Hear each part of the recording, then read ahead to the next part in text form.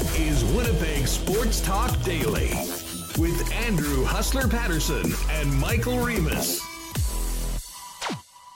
Hey, what's going on, everyone? Game day. Another preseason game tonight at Canada Life Center. Jets and the Calgary Flames, and we will be all over it today. Scott Billeck's jumping on the program. We'll hear from head coach Rick Bowness, and we'll hear Bones' comments from today. We'll also spend a little time dissecting what the Jets bench boss had to say to Bob McCown on his off day yesterday. Some pretty interesting audio that we'll kick around today on Winnipeg Sports Talk as well.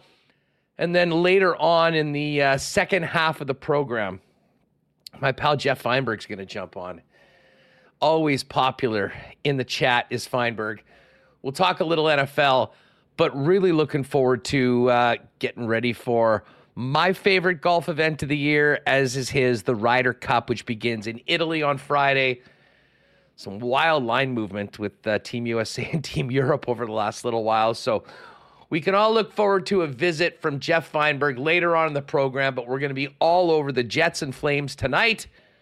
Rick Bowness, as well as Scott Billeck from the Winnipeg Sun. Shout out to everybody joining us in chat. I'm seeing all the comments, and I did see Blue Cat Animations accusing me of potentially sleeping in. No, of course not. Just finished up the lock shop, as a matter of fact, with Dustin Nielsen. For all of you WSTers that have enjoyed the lock shop before, we're live every day at noon over on the Edmonton Sports Talk channel leading into WST. So you can find me there. So no, I definitely wasn't making it a morning in the wrapper. Looking forward to this one today. We'll bring in Michael right away. Do want to thank our sponsors that make the show happen each and every day. Coolbet Canada, who also presents the lock shop at noon. Our friends at Princess Auto, Little Brown Jug, Breezy Bend Golf and Country Club. Speaking of golf, great time for some fall golf with this gorgeous weather that I think might end after today. Consolidated Supply, BP and Royal Sports, F Apparel, Nick and Nicky DQ, Wallace and Wallace, Vita Health Fresh Market, Canadian Club, Manitoba Battery, Modern Man Barber Shop, and Aquatech. And we've got lots of different things to kick around for the why not question of the day for Not Autocorp over at Waverly and McGillivray. What is going on, Michael Remus? How you doing? I'm just counting down. I'm ready for tonight's game. I'm getting into the routine house. Game Sunday, game Monday, game Wednesday, game Friday. Getting back into it. And we've got football tomorrow. It's like every day, some big game. We got Bombers Friday as well. We're going to have to manage both games at a time. So this is great. Pumped to be here. Pumped to talk about some Jets hockey. And yeah, weather's been great. But I closed up the patio. I brought in the patio furniture. It's been getting rained on for too long. And I was like, okay, it dried yesterday. Now we're good. Well, it might get rained on coming up this weekend. I mean, again, it's 20 right now. It's expecting to go up to 23 today. Absolutely beautiful. And it's going to stay warm. Thursday, tomorrow, I guess, a little bit rainier. WWT, Winnipeg Weather Talk here for a moment. 22 degrees Celsius tomorrow. And then for the Bomber-Argos game on Friday, it was originally looked like it was going to rain. What Environment Canada is telling us right now is that's actually going to be gone. And a high of 21 degrees. So it should be a real nice night for a football game. And then this weekend coming up, you might need to reconsider this patio furniture decision, Remus, because it's going to be 23 on Saturday. And right now it's telling me that Sunday, the 1st of October, is going to be 28 degrees. A mix of sun and clouds. So fingers crossed that actually comes to fruition. We will take it, but it is looking like it's going to be pretty nice for that Bomber game coming up on Friday night, even if the Argos aren't bringing the A-team, including Chad Kelly, to the event. And you just mentioned about, Wednesday. I mean, we got a preseason game tonight. Tomorrow we're into football. Bomber game on Friday. More at preseason action on the weekend. Big weekend of football with the NFL on Sunday. I've found that Tuesdays now are sort of like my down day. Try not to go out, try not to do anything. I did a little Sal's run last night, but got to bed nice and early. because the other 6 days of the week, it just seems that there's something going on, especially now with the Jets back in action, and we'll be back at the rink tonight taking in this Jets game and the Calgary Flames. So Tuesday is for R&R and waiver wire ads in fantasy football.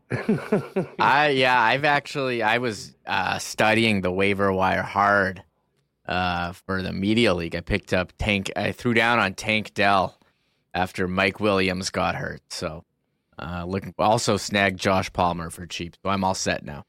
Nice. Did anyone pick up a Shane? Yeah, someone bid like 54 on him. 50. Okay, I bid like 30, so I obviously didn't get him. Anyways, let's get to tonight's game.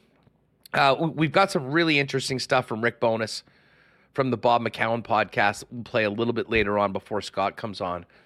And it's the Jets and the Calgary Flames tonight.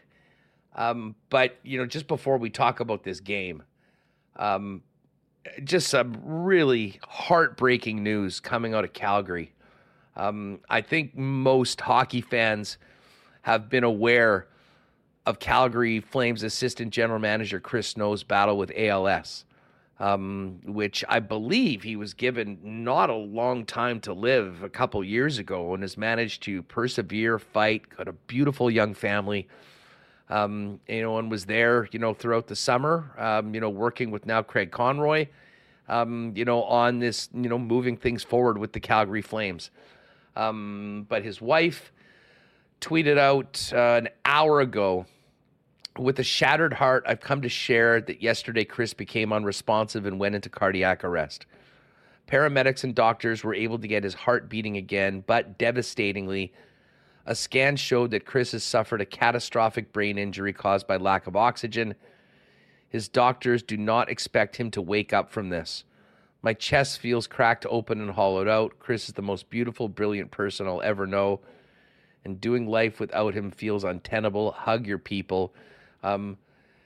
Kelsey throughout this had been, I think, taking Flames fans and hockey fans and friends and family and just supporters of them through the challenges that Chris Snow had been dealing with, battling ALS for these years.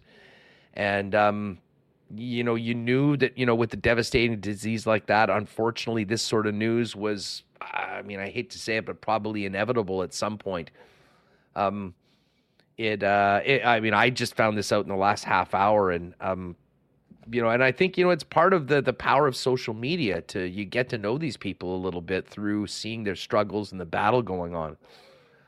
But I know that everyone on this side of the game tonight, Winnipeg Jets fans, the organization, I'm sure they'll do something before the game, recognizing it, or maybe not, because I guess he's technically still with us. But anyways, just a real sad news relating to the visitors tonight, Remus, coming into this exhibition game. Yeah, diagnosed with ALS December 2019. You've followed their journey on social media.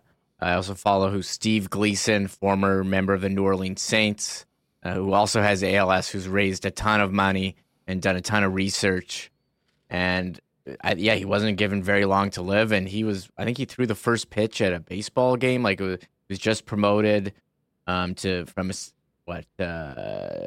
assistant GM when Craig Conroy was hired. So I was very saddened to see that. And, I agree. You felt like you knew them because they put out so much of their difficult journey out there on social media, and he was doing so well compared to, timeline on the initial diagnosis. So that was a heartbreaking story to read. She tweeted that out 12:06, so just over an hour ago. Yeah, well, and you can rest assured that the visitors tonight, we'll get a chance to see, the new head coach, a bunch of, a few regulars, and we'll get into this in a minute, but the entire Calgary community, I'm sure, but particularly the Flames organization, very heavy hearts with the news about Chris Snow today. I guess we move on to the game tonight, which, preseason games are trivial to begin with, but when you start off talking about something as serious as that, the games do mean a little less, but another chance for us to see this Winnipeg Jets team tonight. And the way things look right now, obviously Scheifele, Velarde, and Connor played on Monday. They won't be in the lineup tonight. But for those that were here on Monday night that didn't see Adam Lowry, Mason Appleton, and Alex Iafallo, will get a chance to see that line for the first time. And, of course, Perfetti, Niederreiter, and Vlad Nemetsnikov, who is taking Nikolai Ehlers' spot. Rasmus Kapari gets another start tonight. He'll be alongside Jansen Harkins and Ford. And the fourth line tonight is going to be VL, Toninato, and Jeff Malott. Now, what's interesting from a Jet side of things, Remus, is that what was expected to be the defense core was Brendan Dillon and Ville Heinola, Declan Chisholm and Kyle Capobianco, Stanley and Nizaev, and Kuzman and Bauer. Apparently, Kyle Capobianco is dealing with a groin issue and will not play. Bauer's going to be in his spot, I guess. I guess we'll see whether it's Bauer and Chisholm or potentially one of the other players moving up. I will say this. My first impression before hearing the news of Kyle Capobianco, with Chisholm playing with Capo and Stanley on a third pairing with Nizaev, was that is not good news for Logan Stanley. I mean, hey, the good news is he's in the game and he gets a chance to play. But, and again, maybe this is taking more out of it than is intended, but I guess that's what we do here. We can only speculate. We knew Logan Stanley was in a major fight in the depth chart. And I got to tell you, I think he's got a lot to prove over these next couple games because he's been in the organization for a long time. He only had the 19 games last year. He got passed by Dylan Sandberg. He doesn't project to be in that top six. And whether there's a potential trade or, maybe even a waiver, being put on waivers, which I think he would get picked up almost assuredly with another organization giving him a chance. It didn't look good for Big Stan where he sat on the depth chart. Now, maybe that changes with Capobianco out, but either way, I think he's got a lot to prove right now, and I don't think he's got a lot of time to do it. It's kind of funny. We can speculate so much what's going to happen, who's going on waivers. Well, if someone is hurt to start the season, you can kind of push the decision down the road. And Capobianco, and he's been called upon. He's been good. You saw the shot last game. I mean, I don't know if that was really NHL, an NHL opposition, but hey, he was in. He scored, and he's looked good. His ability to move the puck, and Stanley's had a bit of a rough go, and you see him there on the third line. Well, Ville Heinola gets the number one spot with Brendan Dillon, and who Declan Chisholm's on number two. Certainly interesting. Now, he was with Kyle Capobianco, Chisholm, and Capo's out. So I put Bauer in as a question mark. We don't know if they're going to shuffle the lines or not, but in the line rushes, it was Chisholm and Capo. So I hope it's Chisholm and Bauer. And I know T. Conopoli will second that in the chat, and that's for sure. Bauer's going to be on the Moose. I think we pretty much all understand that. But I'm looking forward to seeing what he can do, against some pseudo NHL competition. He looked good in camp playing with big Brendan Dillon. I mean, that was a serious Twin Towers little operation. And what also be interesting is if the Jets get power play time tonight, who is out there on the power play? Because there's no Pionk, there's no Josh Morrissey tonight. So I think it will be a glorious opportunity for Ville Heinola to show what he can do on the point, as well as Declan Chisholm. And I'd imagine both of those players will be central figures on a Jet power play unit that won't have most of the PP1 guys from normal game situations. Yeah, I would imagine Ville Heinola is going to be your PP1 if you're doing any preseason NHL DraftKings lineups, Huss. And I haven't even looked at the preseason. Do they have the preseason? Is that really happening? I looked at it actually, and I thought it was bad enough that I bet on the Jets on Monday night after seeing the Oilers lineup. We said Jets in regulation. Yeah, and I haven't looked. We can show the Flames lineup in a second. One other thing, Vlad Nemetsnikov, he's up there with Perfetti and Nino Niederreiter. That spot reserved for Nikolai Ehlers, who continues to be out with neck spasms. I've never had neck spasms, so I don't know if lasting for a week here. So you hope. Well, you know what? Yeah. You've got an update, right, from Bones. I do have the update on all of that. Well, let's just go with today. We're going to hear more interesting stuff from Rick Bowness with Bob McCown on that podcast and John Shannon in a minute before we bring in Scott. But this is from this morning. Rick Bowness going down the laundry list of questions from the local media, starting off the situation with Kyle Capobianco out and Terrell Bauer getting another opportunity to play in the preseason. He's got a little bit of a sore groin, so he was supposed to play, and we're going to keep him out tonight. We liked his last game, and you play with a sore groin, and he wants to play, but all of a sudden you're 5-8 minutes into the game, and you get hit the wrong way, that you're done. Now we're down to 5D, and then he's going to miss the next little bit. So on a precautionary note, we'll pull him for tonight. Bauer will go in at this point. Yeah, now we could, I've got to talk to Arnie.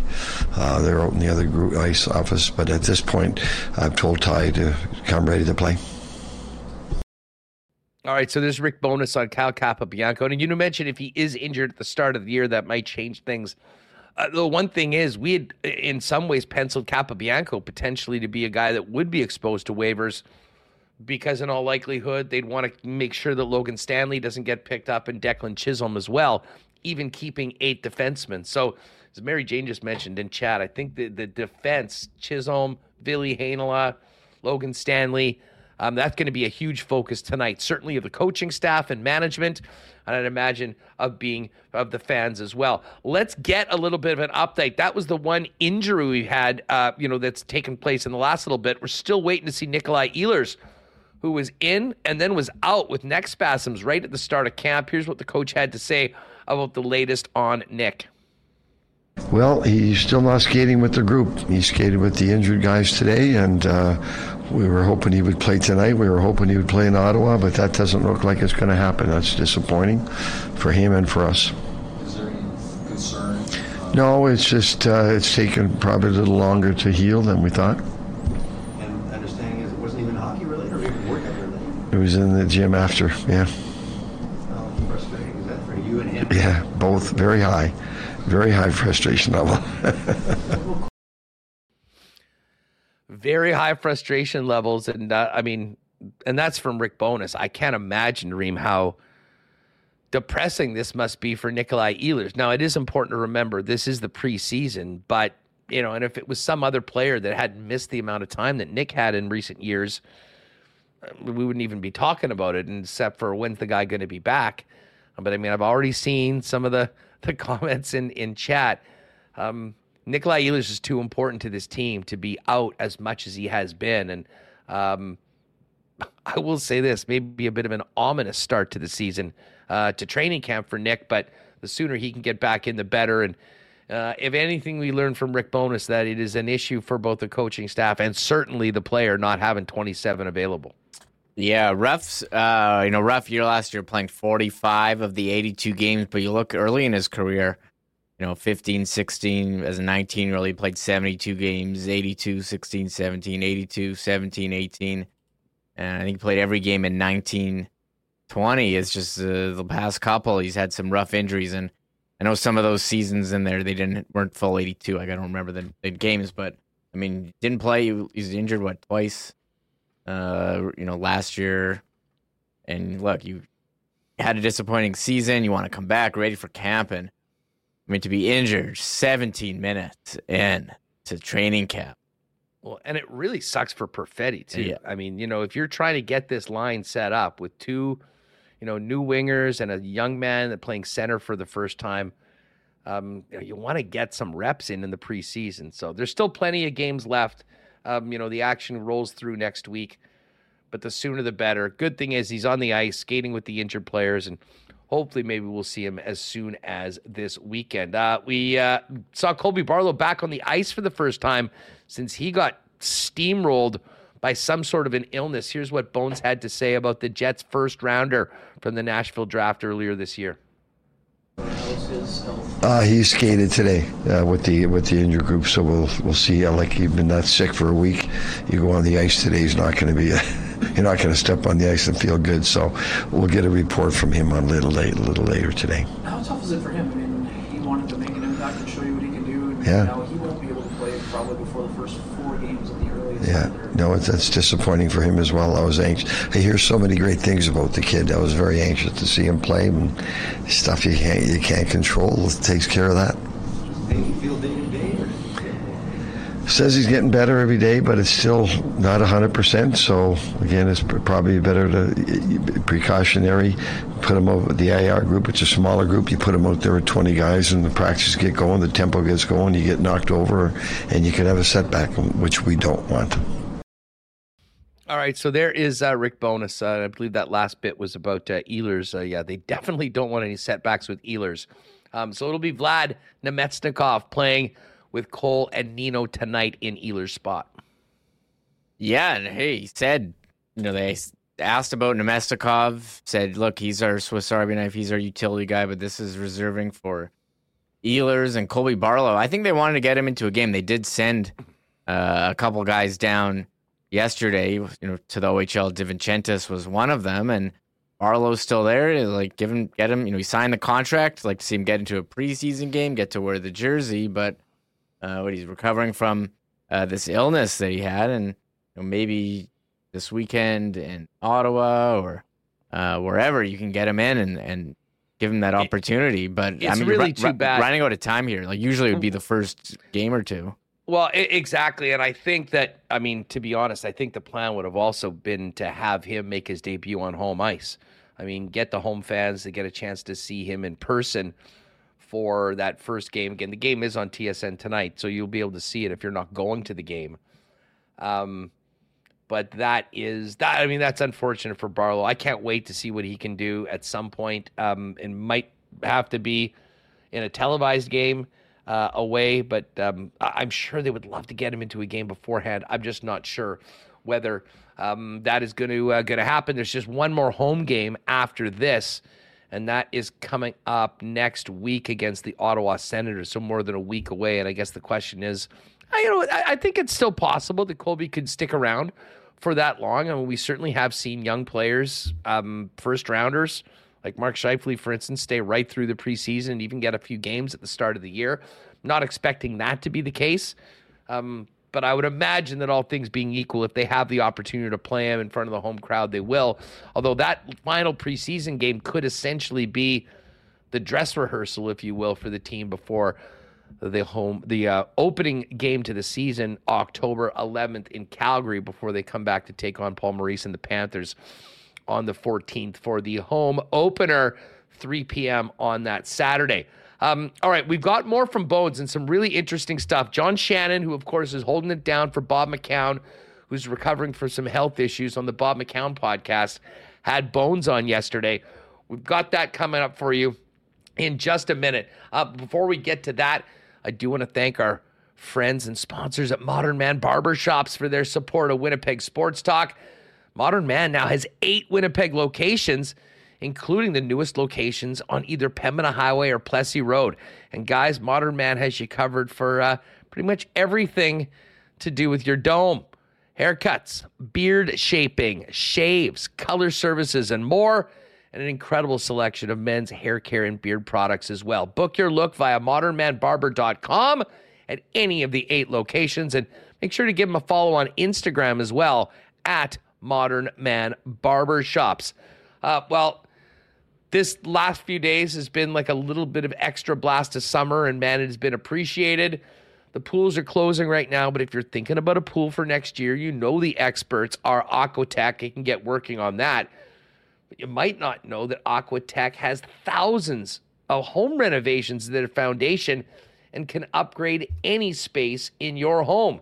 If you're ready to enhance your kitchen, your bathroom, or even add a man cave to your home, Aquatech is there for you. Visit aqua-tech.ca to learn more about their whole home renovations, including financing options.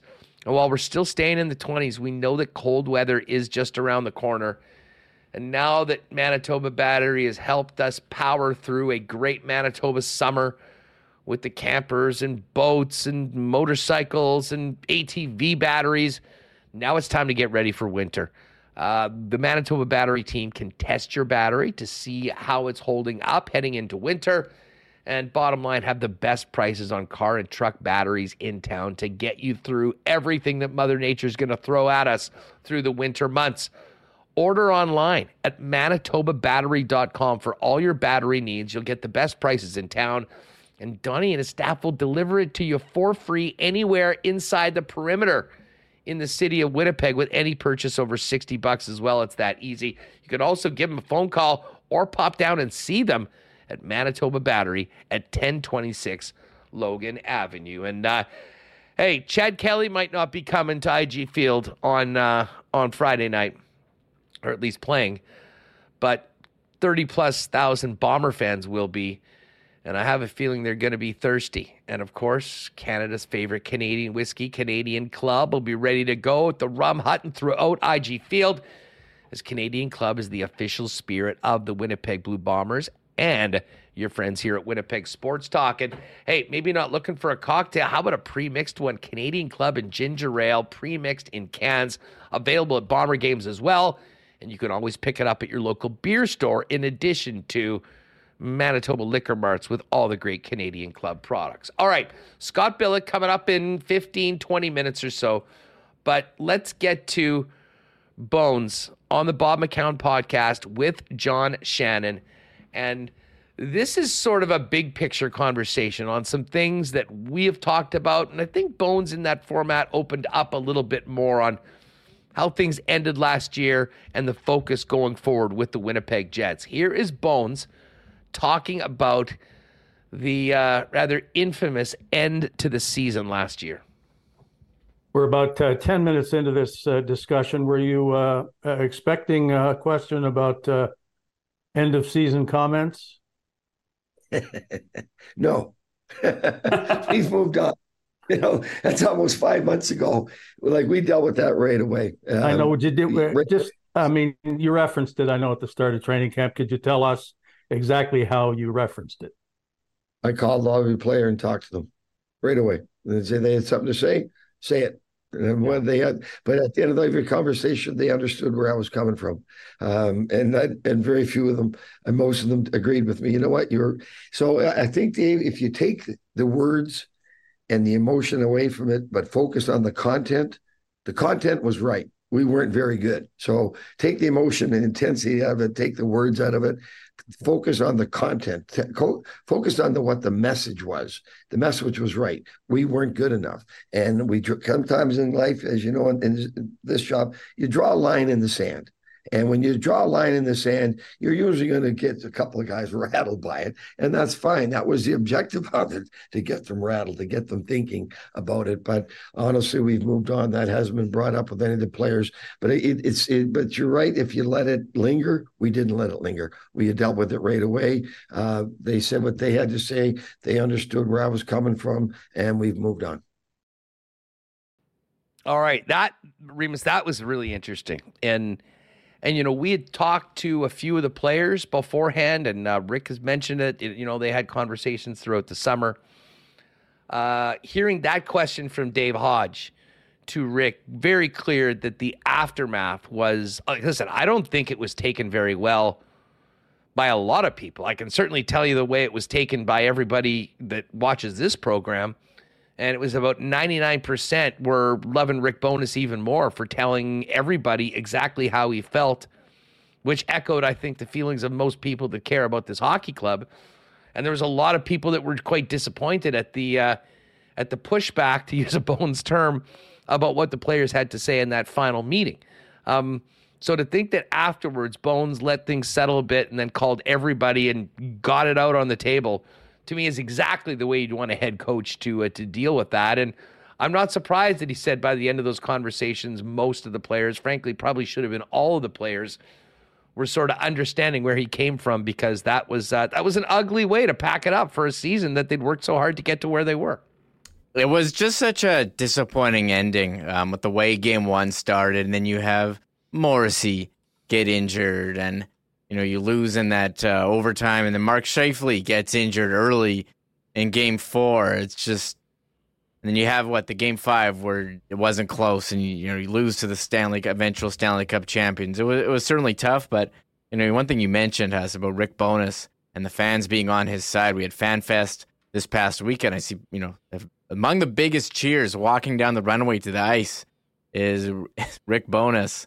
Fans certainly have his back, and he has preached that open line of communication. He's not playing any mind games with anyone, and I think you got to respect that.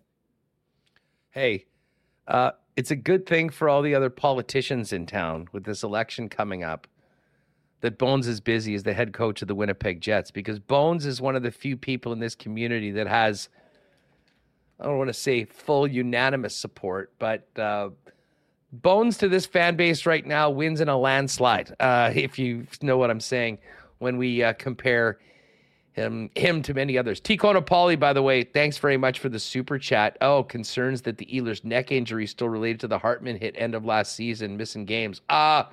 Hopefully that is not the case. It apparently happened in the weight room afterwards, so we won't try and put two and two together like that. But let's get back to Bones, because one of the other things that was talked about was the challenge that Rick Bowness had coming in to Winnipeg, into that locker room where, things had gotten so sour for the last couple of seasons. And Bones talked about the challenge of coming in last year and changing the culture internally of the Winnipeg Jets.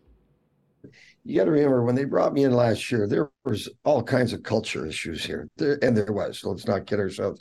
We knew what we were getting into. The team had missed the playoffs. The team had underachieved. So we had to come in here and we had to raise the bar, both in terms of the culture and the way we played. So we did that. And listen, so we made a lot of adjustments. We did become a tougher team to play against. I know we hit a skid there for a little bit, but the bottom line was we came in to change the culture. We've done that. Get the team back in the playoffs. We've done that. But that all being said, we have to take this team to another level. We're like 31 other teams. We didn't make the playoffs. So we have to be better. I have to be better. The coaches have to be better. The players have to be better. So that's kind of the message that's been sent all summer, and the message that we're going to continue right through this year. But we had to get back in the playoffs for sure, and we did that. Were we happy with the way it went? No. So you address it and you move on. But you've got to raise the bar, and we're going to continue to raise the bar, and we're going to continue to keep pushing here. All right, so there's a little bit more of Rick Bowness from the Bob McCown podcast, and those comments about as frank, open, and honest as I think we've heard Bones ever be about the culture change that was needed in this club. And honestly, listening to that in the context of what's happened this summer, I think tells me a couple things.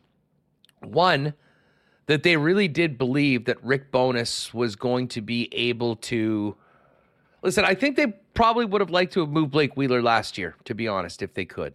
But that contract was just not movable, and I don't think that they had the appetite for a buyout at that point for a guy that was still very productive. But when you think about the way the season started and the buy-in and then the sort of erosion of that and the all too familiar slide in the second half of the season, and then the embarrassing way that the playoff series ended against the Vegas Golden Knights, and then what we heard from players starting off with Blake, you put those two together, and I think we're getting a pretty clear reason why the Winnipeg Jets organization, who had only bought out one player before in Mark Stewart, who clearly was no longer able to play at an NHL level, was willing to drop $5.5 million to send a guy that just scored 55 points for them packing.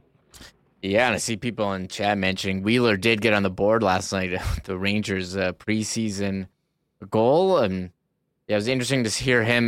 We had speculated on culture issues or whatever, but you heard it from the coach's mouth that, you had to come in, clean some stuff up. They wanted to get back in the playoffs. And look, they changed the style of play, got better defensively, and now I think they're going to try to increase the number of goals this season, because last year we talked so much about, the record when they don't score 2 was not very good, and they try to, get to 3, and Hellebuyck can keep it within 1 to 2. You should be in good shape to win a majority of your games. Yeah. So anyways, that was one that I think got a lot of people. Maybe if you hadn't been paying attention to the Winnipeg Jets or with our show, that might be a little bit of a surprise, but not really. And hey, let's face it. I mean, the first thing Rick did last year before they even began training camp was take the C off Blake Wheeler. And I guess that was the first step of it. And the second step was the buyout. And yeah, Blake did score last night. A little tap-in goal. Nice one. And he does look weird wearing number 17. He'll always be 26 here in and around Winnipeg. Couple more interesting ones from Bones.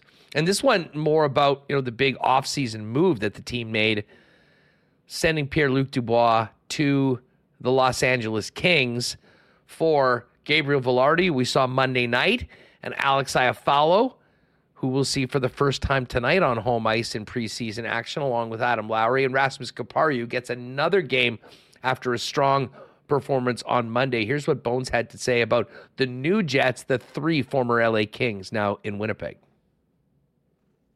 Yeah, it clearly improves our depth. But you know what? The most important thing out of that, Dave, is these 3 guys want to be here. They're happy to be Winnipeg Jets. We've heard enough of the guy. We don't want to be here. We don't want to be here. And when I called these guys, all 3 of them, as soon as we made the trade, all 3 of them said they're thrilled to come to Winnipeg and they want to be Winnipeg Jets and they're proud to be Winnipeg Jets. So it starts with that. It starts with their attitude coming in. Now what they're bringing to the table is they're all 3 National Hockey League players. We love what we saw from Gabe last night. Alex Iafallo had a really good game in Edmonton, playing with Adam Lowry and Mason Appleton. So we're kind of liking the looks of that. And again, last night was our first real look at Rasmus Kupari. In practices, you can see this kid can skate. He has good skills. He won some key faceoffs for him last night. But you can see with the skating and the skills and the size, he's a big, strong kid, why he was a first-round pick by the LA Kings. Now, he hasn't played as much as the other 2. So we know pretty much where the other 2 are going to fit in. We're going to try to give Rasmus a more of an involved role with our hockey club than he had with the Kings. He's a young player, and it's time that he took that next step, and we're going to give him that opportunity. All right, so there's Bones on the kind of an interesting insight on. Obviously, we know Gabriel Velarde looked pretty darn good playing with Mark Scheifele and Kyle Connor. And I'm most interested to see this Lowry line with Appleton, who's always been there, but how Alex Iafallo, wearing number 9 on that line, looks early stages were good. Didn't get to see as much of that Sunday game as I would have liked, so that'll be a focus up on this evening. Now, the one other thing that Bones did address was something that we thought might be taken care of before the season, but has not been, is the contract situations for Connor Hellebuyck and Mark Scheifele, 2 of the most important and long-serving Winnipeg Jets. And Bones did get into potential distractions with the expiring contracts of 2 of their top players. Well, the good thing with that is they're good pros. They're not kids. They've been around the league a long time. They're both 30 years old. They understand the business side of this game now. They've been around long enough. They've seen their teammates come and go. They've paid close attention to what's gone on to future unrestricted free agents around the league. So they've got a good feel. They're character guys, and I'm not worried about it being a distraction to them. Now, with the media, it's going to be in a lot of noise. When we understand that. But fortunately, we're not going to let it internally to be a distraction to us. And I know those 2 individuals will be able to handle it. They're going to play their game. They're going to come to the rink every day. They're going to be a good pro. They're going to be good Winnipeg Jets. Hopefully things can get resolved with them and get them both signed, so they're here for a lot longer than just 1 year. That will play itself out over time. But I am not worried about them being distracted by it at all. And I'm not going to let it won't. And because of that, it should not be an internal distraction within the locker room as well. All right, so there is Bones talking about potential distractions. And yeah, listen, the media, it won't be as much here anymore. I mean, I really do think that we heard what we heard from Mark Scheifele and Connor Hellebuyck at the beginning of training camp. It's not like after every practice, people are being asked locally. However, we know that is going to be very different when this team hits the road.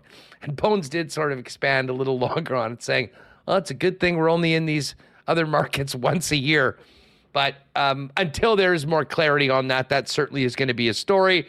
And I can tell you when TSN starts firing up their trade bait boards and whatnot, or Frank and the Daily Faceoff guys, there'll be some Winnipeg Jets with expiring contracts on that list, most definitely. All right, we're going to kick all of this around with Scott Billeck of the Winnipeg Sun coming up in just a minute.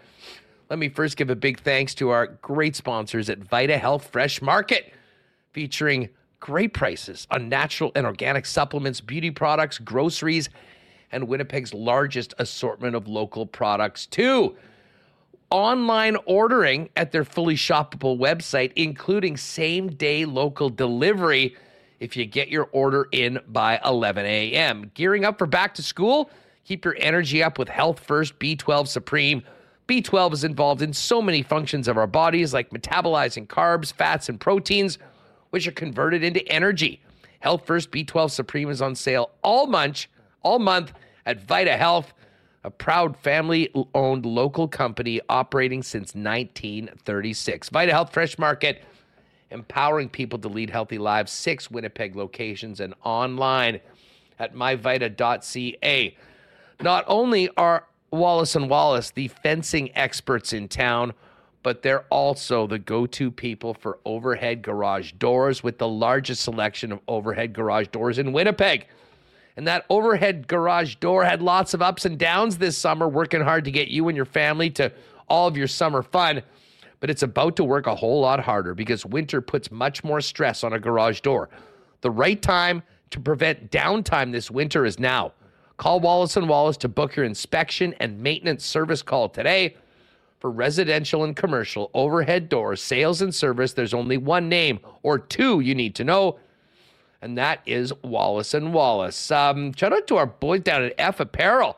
Just actually telling Andrew I got to get a little appointment to come down and do my own upgrading of the menswear department of the closet. Guys, if you need to do the same, get on down to F Apparel. Custom suits beginning at $400, along with chinos, golf pants, custom shirts, both tucked and untucked styles, and an incredible selection of menswear accessories.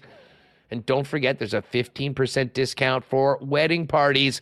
If you are in one or having a wedding, talk to F Apparel about that 15% discount to have your entire wedding party looking mint for the big day, and they'll be able to keep those suits afterwards. F Apparel is at 190 Smith Street, and you can make an appointment or check them out online at that's EPHapparel.com. And hey, a couple more days at 20 plus.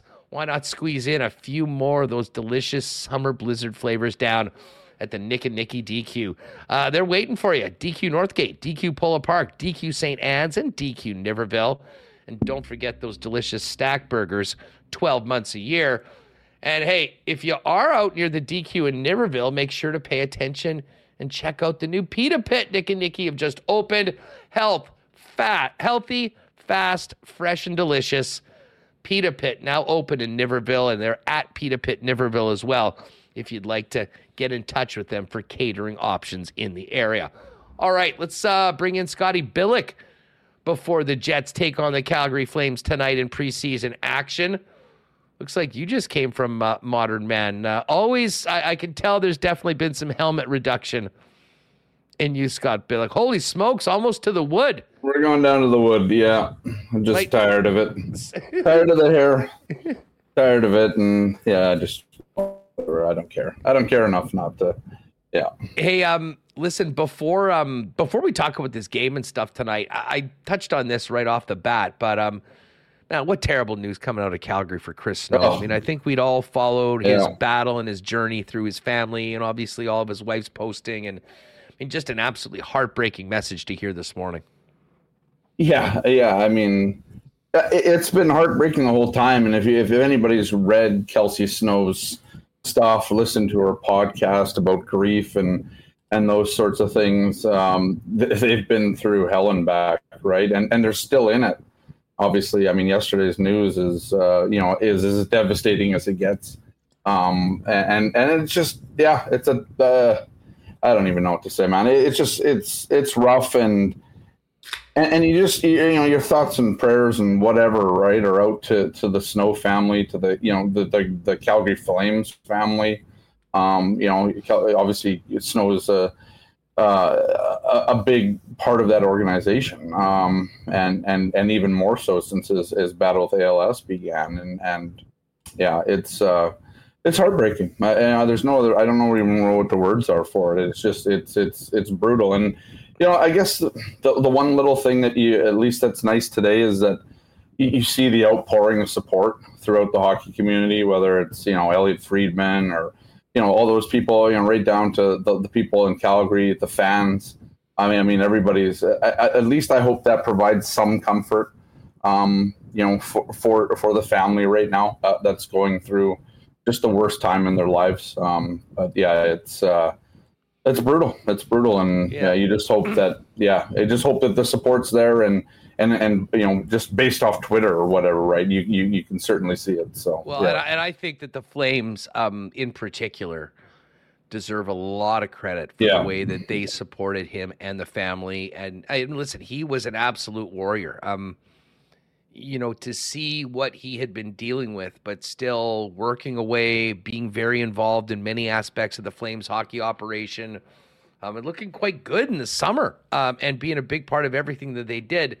But you knew that this is part of it. And Remus mentioned Steve Gleason, who NFL fans will remember as the hometown hero that blocked a punt in the Super Bowl that the Saints won. And how he deteriorated over the course of the years, unable to speak. And then there was Chris, he was out mowing the lawn this summer and doing a bunch of things. I mean, there was no quit in him. And that's certainly, and there's that video right there. So, I mean, but they did, it seemed like, have a great support. It's an inspiration, right? It's inspirational to see all these stuff, right? Like, I think when we think about, the diseases like ALS or cancer, right? They can be so debilitating, and it's something to celebrate every time you see somebody, making. I don't even know if it's progress, but at least being able to do some things that they can still do, And then that's not to take anything away from the people that can't either. I mean, these diseases, they affect everybody differently, and that's the thing. Not everybody gets the chance that Chris had to do some of those things still. And so, I mean, it was just, it's been every time. I mean, the whole family has been inspirational. I mean, I think, we talk obviously about Chris and that, but imagine what Kelsey has gone through. His wife, if people don't know who Kelsey Snow is, his wife is, but she's sat there and she's documented it all, and she's, and people have surrounded her, and it's just the entire, there's so many bad stories in the hockey community. I mean, we're still waiting to hear what Kevin Constantine did and when Itachi or allegedly did and all that. I mean, this is one of the good ones. This is one of the ones, I mean, obviously it's steeped in sadness and all that, but, it gives you kind of hope that, it shows you that the broader hockey community is, it's good. And the other thing, let me just say it. I mean, and for everybody listening, regardless of, what you're dealing with, I mean, don't take your blessings for granted. And don't take these days for granted. And they certainly didn't. And anyways, just wanted to mention that as we get into it.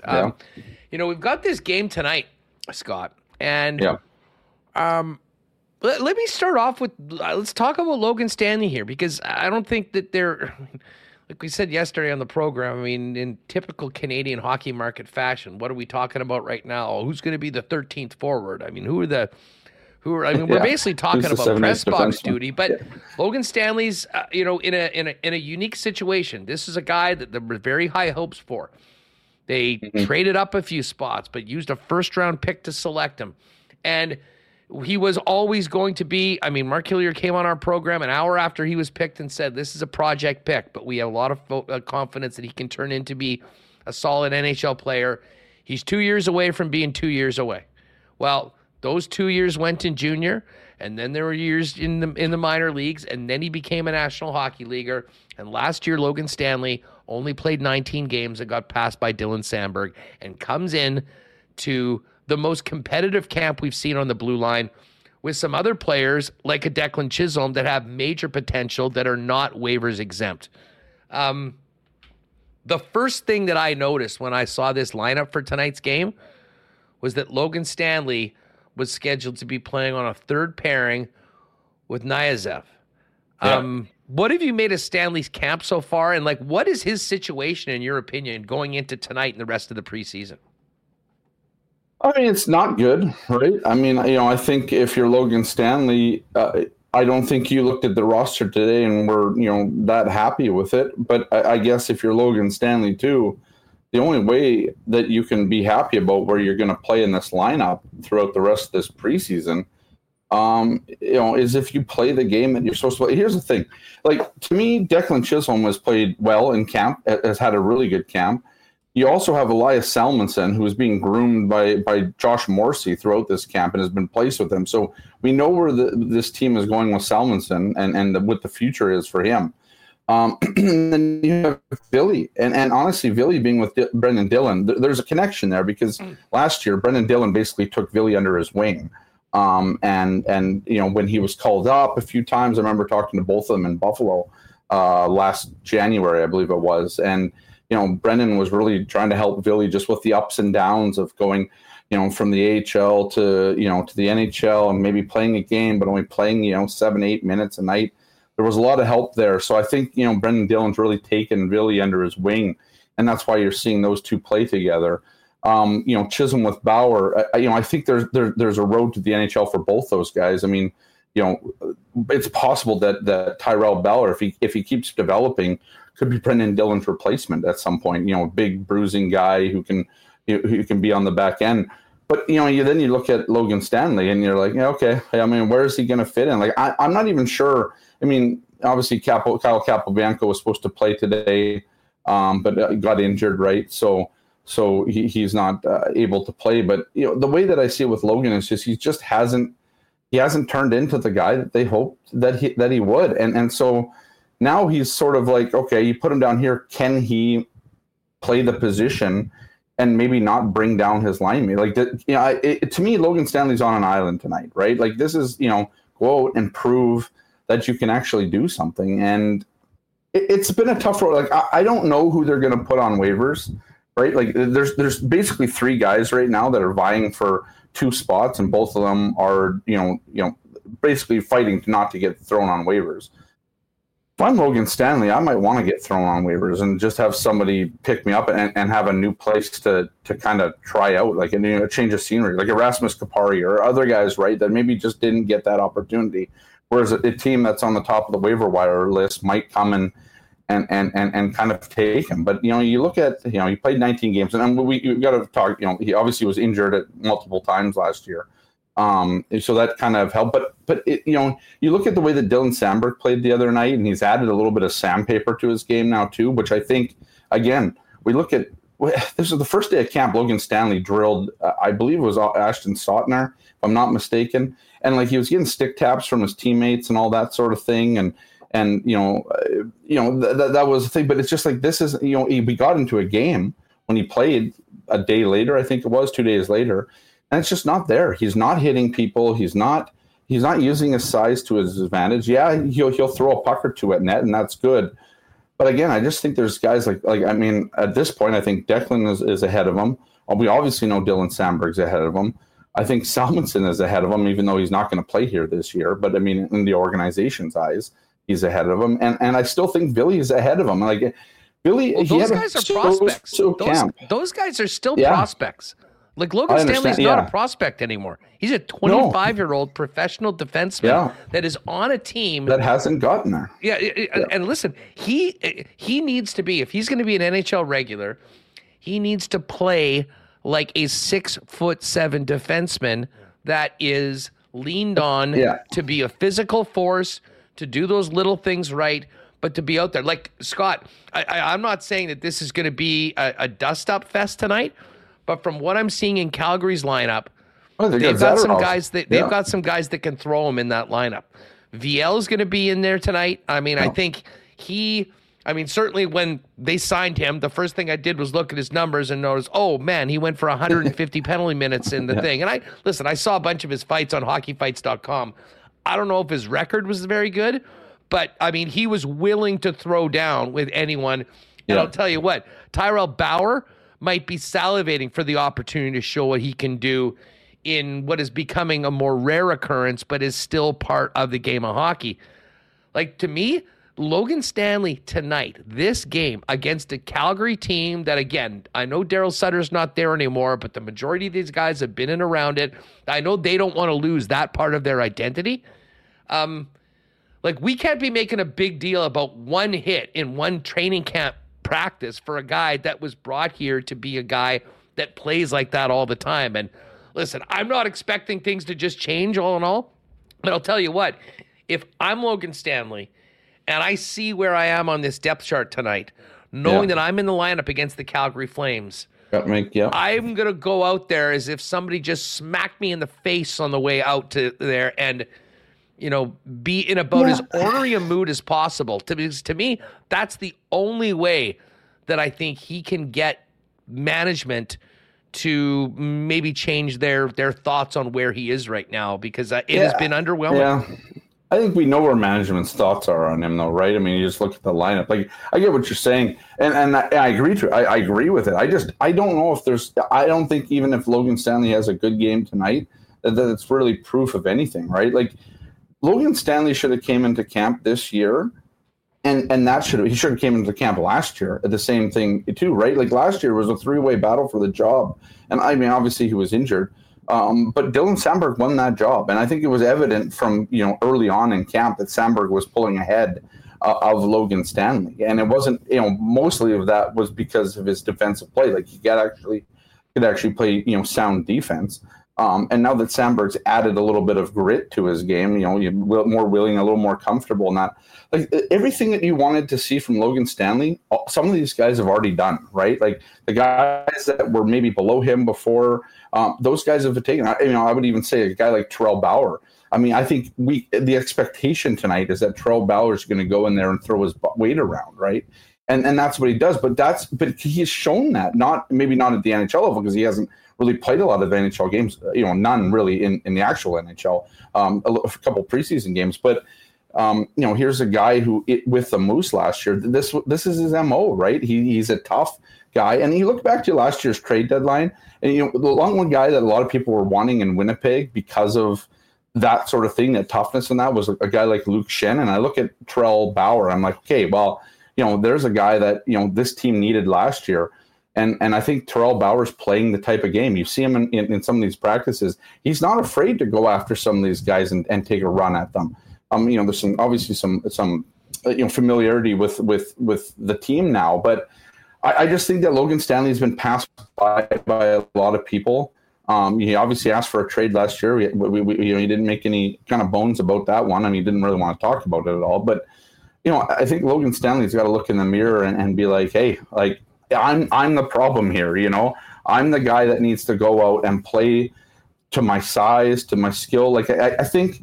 It was one time. What did he say? It was Chisholm, I think, that Rick Bowness said they like his reach or whatever. But the thing is, like, you're not hearing these things from Rick Bowness about Logan Stanley, and that's a bad sign, right? It's a bad sign that Logan Stanley just isn't up in the lineup right now. And in a game like this, he should be, and he's not. And so I think the writing's on the wall here.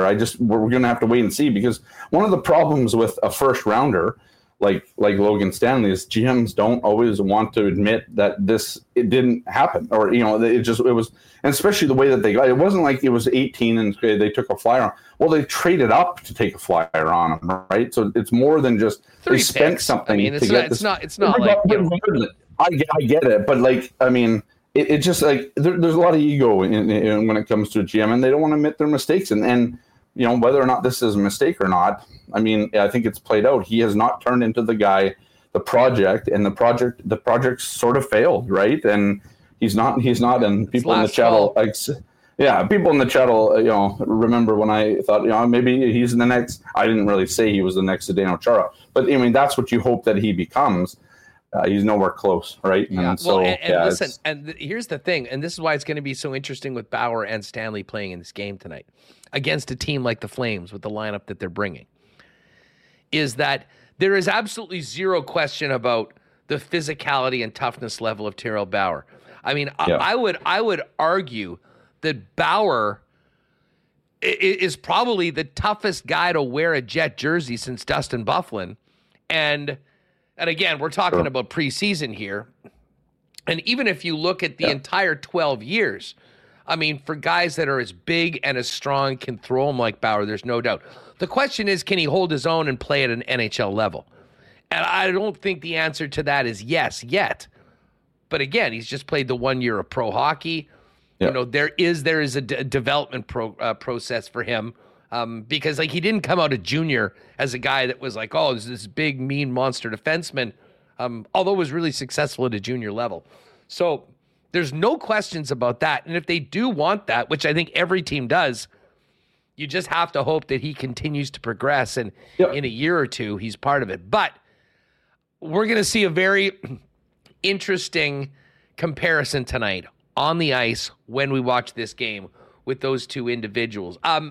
You know, the Declan Chisholm is going to be playing, and it was supposed to be with Capobianco. Now, he said that Bauer's going to go into his spot. I mean, if Bauer's playing ahead of Stanley on that pairing, then you can take what you want. And by the way, I'm not sure if you heard that comment from Rick Bowness. We were just playing a couple of clips. I listened to it yesterday. Yeah. So the one thing that really stood out to me, Scotty, when he was talking about the players that came from LA and how emphatic that he was, that the guys had really expressed that they want to be there. I mean, you can just tell that Rick Bowness is so done with guys that, you know, might be complaining about their own personal situation or anything like that. And I couldn't help but think about Big Stan a little bit in that same spot as well. I mean, it's one thing, you know, if you're a top player and you need to have the guy, and listen, I'm not saying that Scheifele or Connor Hellebuyck have said that, but if they did, you find out a way to deal with it. If you're a bubble player that might not even be in the lineup, I don't think Rick Bowness has an ounce of time or patience for anything like that. So it's another interesting thing that sort of goes into the way. And I think that's part of the reason why the organization likes Bowness and why the fans like Bowness so much is that 100%. He is a straight shooter. But to be honest, we're in Winnipeg. The winters suck. It's a small market.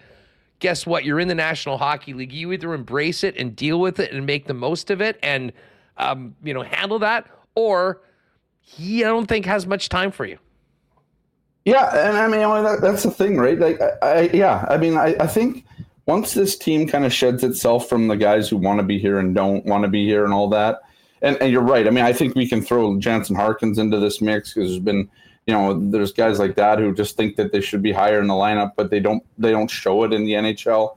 And I think you can see where Jansen's been playing in training camp. That's just, not going to be, he's kind of the Logan Stanley on forward, in my opinion, just has never really taken advantage of the opportunity. I'll probably get an email. I'll say this about Harkins, though. I'll say this about Hark, that he last year, and again, I'm sure there were some questions as to how he was going to handle it. I mean, from talking to people about Toninato and Harkins who got sent down last year, I mean, there was so much praise for how Dominic Toninato was part of the team and welcoming in. And listen, I'm sure Harkins was somewhat bent out of shape about it. And, how you handle that personally within the team, that's one thing. But my God, did he play his ass off at the AHL level? I mean, led the team in goals, only playing like half the season. You can't say anything about what he did. But unfortunately for Harkins, that hasn't really translated into anything more. And let's face it, for him and Alt Toninato included, every one of those guys that were bubble guys that were going to hopefully get a chance on the fourth line, the minute they saw that return coming back from PLD trade, they knew that they were probably screwed.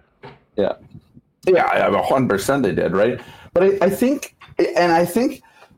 so there's been such an addition by subtraction here that I think that we're going to see, and we're not going to see it till probably the 5th or 6th game of this training camp, where we actually see this team kind of together in its configuration, the regular season configuration.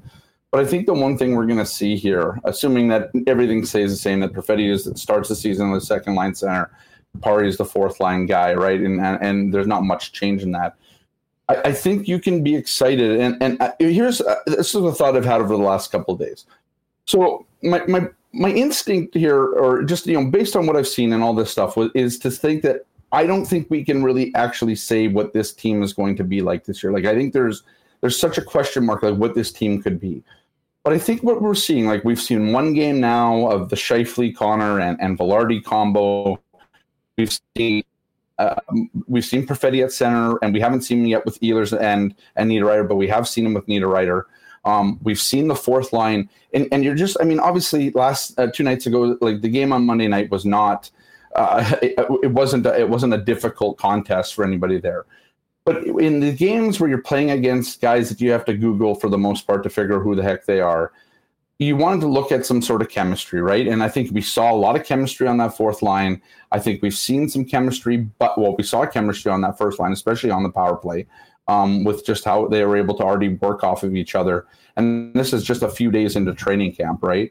And I think we saw some good things out of Cole Perfetti in this line. And I think a lot of people waiting to see, okay, what happens when Ehlers is on that line with him, and what they can do there. So there's a lot there.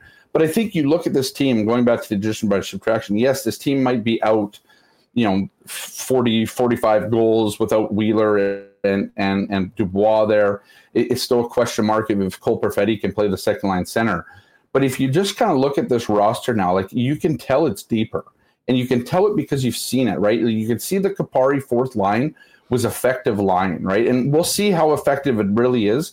But you look at guys like he's got Barron and Nemestikov there on that line, and that's likely what it's going to be. You have kind of a lot of different pieces there that can make that not a 4-minute line every night. Like that line could possibly play 10 minutes a night, and be effective at what they do. And that's going to help out the top line from not having them have to play 24. I think this team for a long time has been searching for a bottom six that they can really depend on to relieve some of the top hand minutes and the scoring that this team has needed, to compete. So I'm not saying this team has completely. This is going to be a fantastic team. I don't think we know that yet, but I think we're starting to see signs that this team is sort of put together. The depth is there. Like there is legitimate depth from the top line to the fourth line, and we're starting to see some of that chemistry budding. And it's not taking a while, right? You're not looking at the fourth line last game and saying, maybe these guys don't really fit together. No, I think you're looking at the fourth line like, yes, like they kind of hit the ground running. And the same thing with the top line with Velarde, right? And so you talk about these guys that have come in, and Bonus talking about those guys, and obviously they've embraced the city and all those sorts of things, but there's opportunity. Like Gabriel Velarde spent most of last season in the bottom six. He is now on the top line on an NHL team. Like that can't go kind of. And he scored 23 gohs. Right in the bottom, basically mostly in the bottom six. Actually, he had a cup of tea with Anze Kopitar on the top line and all that. But most of his stuff. So this is a guy who is now he has the opportunity this year to take a huge step, and turn into a 40-point guy to possibly a 60 or 70-point guy, just on the fact that you're playing top pairing minute or top line minutes in the NHL, and you're going to be on the top power play unit. And so it's going to be interesting to see how it goes. But I just think this team is going to be. I don't know how much better they're going to be than last year, but I think if they're looking at they're going to be way more consistent than they were last year, and that's got to mean something for how good they actually could be. So I'm not trying to sell hope here or anything like that, but you're just looking at the idea that this team has become deeper down the lineup. But I think there's going to be. I think they are going to be better than last year because of that, just because they know there's just going to be a lot more trust, I think. And we're going to see, I think, we still got to see what happens, with Mark Scheifele, because I think that's a huge question mark. Maybe not a huge question mark, but it obviously is a question mark. Like, how is he going to kind of, I guess what's going to happen when the first piece of adversity hits here and all that, and how these guys are actually going to handle. Is it the media? I think there's a lot of fans that are pretty invested in what happens to Hellebuyck and Scheifele as well. It's not just the media that really. To be perfectly honest, it doesn't matter to me whether they stay or they leave. But But I think for a lot of fans, there's a lot riding on whether they stay or they leave. And that it's not just the media that's going to make it it's also thing. I think how they leave all year. like, well, and how they leave too. Are they traded? Well, exactly. I think. Or do you? Right? Or they listen, get nothing for good them. Teams, that happens to good teams all the time. I mean, listen, if you legitimately think that you have a chance to win the Stanley Cup and you're a good team going into the playoffs, I mean, good teams don't trade their guys at the end. Does Winnipeg need to consider that more than other teams? Maybe. But listen, are you in the NHL? Are you trying to win? Yeah. You've got your players there. Yeah. But I'll tell you this, and this comes back to, I mean, the way I look at this Jets team going into this season, Scott, is that they are middle of the pack right now, on paper, and very, very similar to where they came in last year. I mean, they were the 8th spot, and they were 15 of 16 playoff teams.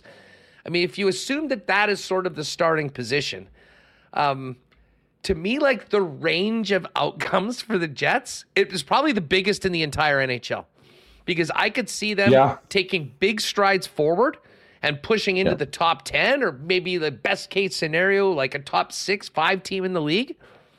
I could also see things going very badly, depending on what happens with injuries, certain players, and how things go forward. And they're going to need to know in the first 25, 30 games of the year, I think, how they're proceeding when it comes to those big assets. Because if this ain't the year, then, I mean, it is prudent to figure things out and make things better for going forward. And all of that.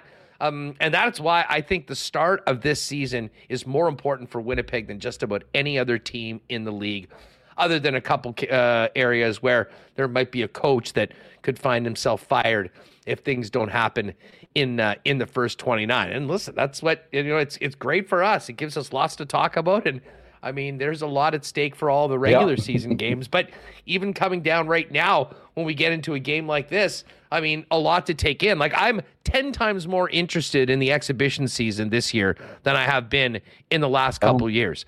I mean, seeing new players, seeing new lines, and seeing the battles, as we've talked about, for some of the periphery of the roster, is unlike anything that we've seen, I think, in the last little while. Speaking of guys up front, I'm really looking forward to seeing Alex Iafallo playing with Lowry and Appleton for the first time in person tonight.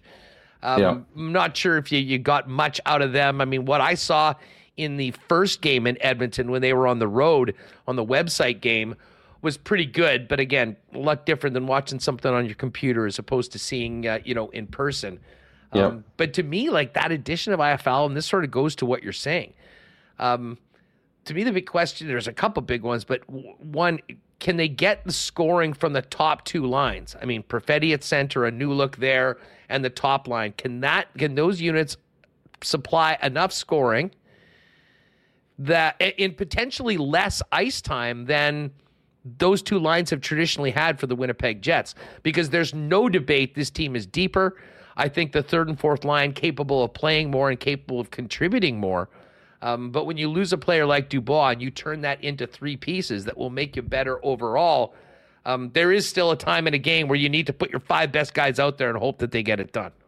I totally agree with you. I mean, I think the one thing that I saw from Alex Iafallo, at least watching him play, I'm like, this guy's kind of a mini. He's sort of like Michael Frolik, and he's sort of like, and he reminded me of like a speedier but maybe less physical version of Andrew Kopp, and that, I like watching Alex Iafallo play because the one thing about Alex Iafallo, he knows where to be, and when you're playing with such a a guy like Adam Lowry who knows where guys are supposed to be, I think there's a big boon in that, and I think that line likes to they all like to skate north, right? They're really north and south. It's speed, it's heavy on the forecheck, and then you got a guy like Alex Iafallo who's pretty shifty, right? This is a guy who will go to the net, but he's pretty good at reading a play. So he'll go and read that play and move into a softer area of ice while you have two big boys in Appleton and Lowry kind of digging for pucks down low.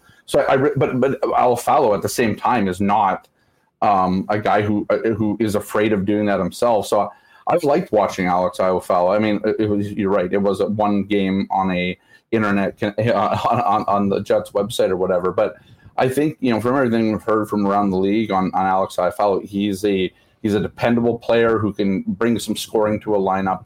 And so now he's on a line and a third line, and that's going to be likely Winnipeg's checking line. But, I can see that line returning to its kind of glory days where it was really good at shutting down some of the opposition's best and also generating some scoring. Sorry. Let me ask you this. Last year that line was Barron and Appleton for the most part. Yeah. When I look at Alex Iafallo and what he's done at the NHL level, this is last 5 seasons, scoring-wise. 15 goals, 33 points in 82. 19-20 played 70 games, 17 goals, 43 points in 70. The shortened season was 13 goals, 30 points in 55. Then he was 17 goals, 37 points in 79. And then last year was 59 games, 14 goals, 36 points. Basically over a half a point per game. Yeah. And averaging 15, 16 goals. I'm trying to think of the last time Adam Lowry, or maybe has Adam Lowry ever played with a player outside of the time he was with Nito Niederreiter last year in very limited time, where he's had a player with that sort of offensive chops. Barron and Appleton, good grinder players. To me, those guys probably suited more along a fourth line role, and that's where Barron is right now. And I still wonder whether there might be a switch at one point between Nemestikov and Adam Lowry. But I'll tell you what, Adam Lowry, with what he showed at the end of the season and has in glimpses at times, if you can get that Adam Lowry playing with an Alex Iafallo at the rate that he's scored and put up points, and regardless, thought to be one of maybe the best defensive player on that team outside of a Kopitar. To me, that changes everything for the third line. A line that was played so much as it was with a lot of responsibility. To me, that's what excites me the most, where the team can be much better. That line in particular, and Iafallo is the center of it all. I agree. And I think in the last couple of years, you've seen an Adam Lowry that's had to kind of, for lack of a better term, try and do it all on the ice, right? He's been playing with guys where he's either been a gateway to guys moving up the lineup, or he's been kind of this can this guy play in a third line role? Can this guy, or if not, he's basically been playing and been stuck with a bunch of fourth liners. When Adam Lowry, and then it just, I think one of the problems that with Adam Lowry is he's good enough to be a good third line center in this league, but he's almost to the point where he's so good at kind of helping other guys either get better or at least find out what they are, that it's almost been for a couple of years now, he's almost been like guy who, you throw guys to kind of experiment with. I think they're getting away from that this year. Well, I know this is what I mean, right? We can rattle off some names here. Carried him around like guys. A piano on his back for 70 games that year. And then people are like, oh, well, Adam Lowry's not playing very well, or Adam Lowry's taking a step back. It's I think there's been people that have held Adam Lowry down, right? And Adam Lowry is a great player. He's not good enough, though, that he can, in my opinion, that he can really kind of pull two guys along with both of his hands and still use a stick somehow to score goals or to do that, right? There's a real thing here that if you give Adam Lowry some freedom to play with guys that are on his level a little better and actually keep them there instead of graduating them like they were doing with Andrew Kopp for a couple of years, where Andrew Kopp would kind of move up into the thing to cover off injuries or whatever. I think one of the best years that we ever saw at Adam Lowry was when he played with Tanev and Kopp. And then we're talking 5 years ago, 4 or 5 years ago now. But when he was playing with both those guys, there wasn't really a question, right? Everybody knew what they were doing, and it really worked well. And you didn't have to.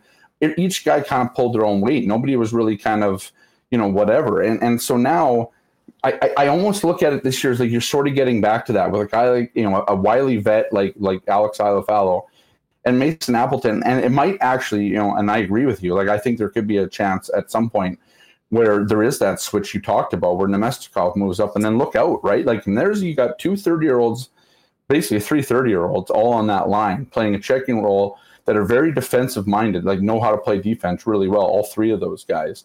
but all of them can score too at the other end. And so if this is a line that's sent over the boards every night to kind of grind out the opposition's best in their own zone, right, and hold puck possession time and grind out teams in that zone like this line used to do with Kopp and Tanev.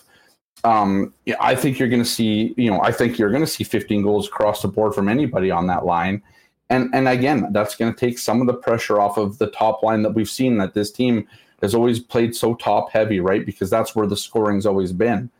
I think, again, going back to this whole addition by subtraction, the depth that they've added up and down this lineup, I think there is an opportunity this year for this team to, and especially that third line, to do some damage in the offensive zone more than just holding teams there. They're going to hold teams there, and then somebody's going to, drift into a little bit of soft ice and put one in the back of the net. And again, I think it bodes well for the Jets. Like, I think this is a team that it's shaping up to be a team that Rick Bowness can work with, right? Like, this is more than anything. I think last year, it wasn't really, Rick Bowness came into a pretty crummy situation and tried to make the best of it.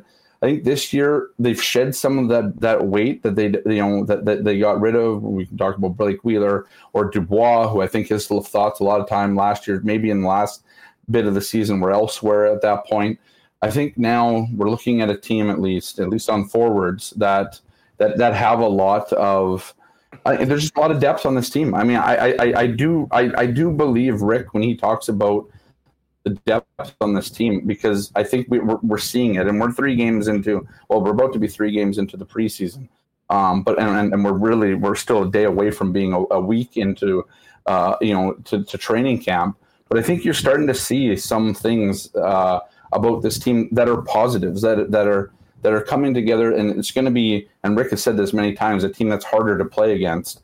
I think this team is becoming a team that is legitimately going to be tougher to play against on the ice every night. Yeah, certainly. I think it'll be more of a real team too, where I think everyone's feeling a part of it, and I certainly expect a little bit more evenly distributed ice time as well between the 4 lines. Scotty, great stuff. We'll catch you at the rink tonight. Appreciate you joining us for a weekly chat here on WSD. Have a good one. Yeah, you as well. My condolences for our fantasy matchup past week. I didn't expect Keenan Allen to catch 18 balls, so and throw a touchdown. Yeah, I forgot about that one too. Yeah, he did toss a touchdown. So the Pat Pack will be back. The Pat Pack will be back. That was nice. I mean, you might be the one. You remember how I'm going now. We'll see. Brock Lesnar was the 1-22-1 for the Undertaker at WrestleMania. You might be the 1 in 13-1 for my squad. I still like it. Right. Have a good one, pal. Yeah, we'll talk later. Right on. Good stuff with Scotty Bielik. All right, fired up. We got Feinberg coming up in just a second. Before we do that, a big thanks to our friends at Princess Auto. Don't forget, folks, Friday night, Bombers Argos, bit of a buzzkill with Chad Kelly not starting, but the Bombers need this win, and they need a sold-out crowd behind them. Get to the Princess Auto tailgate party nice and early. Opens 2 hours before the game. $5 beers, $3.50 poppin' hot dogs. Great entertainment and a great place to get ready to get loud behind the Bombers. Of course, Princess Auto is proud sponsors of the Blue and Gold and WST, and the place where you'll find the best deals and the most unique assortment of tools and equipment around. Everything you need to complete the projects on your list or start something new is at Princess Auto. Pop by and see them, Panet Road, Portage Avenue West, or shop online 24/7, 365 at princessauto.com.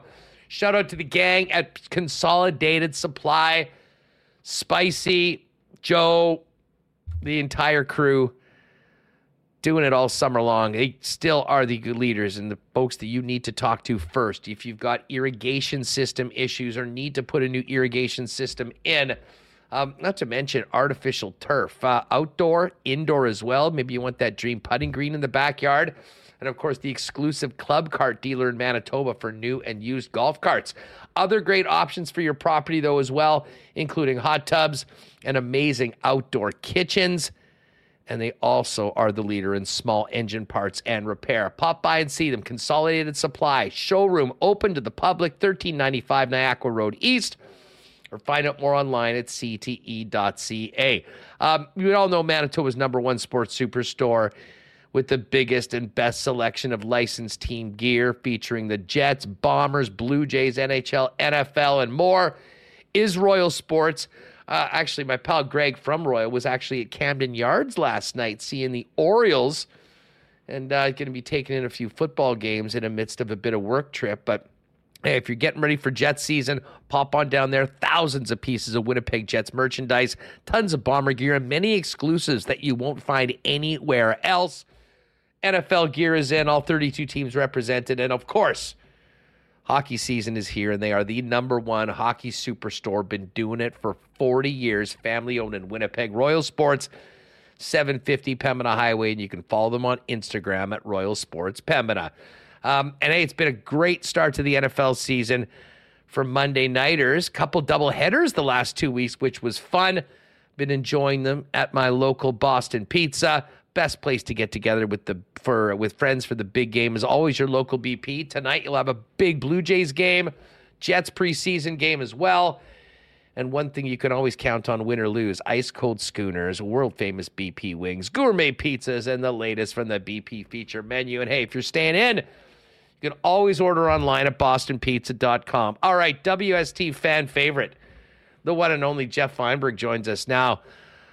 Feinberg, how are you? Great to have you back on the program. I'm always good. I'm always happy to come on and join you. Hey, you first off, you've got this Blue Jays, a beautiful Blue Jays jacket on. I wanted to talk a little football and golf with you, but what's the vibe around the team right now? It seemed like it's very close. A unique situation with Houston playing Seattle right now.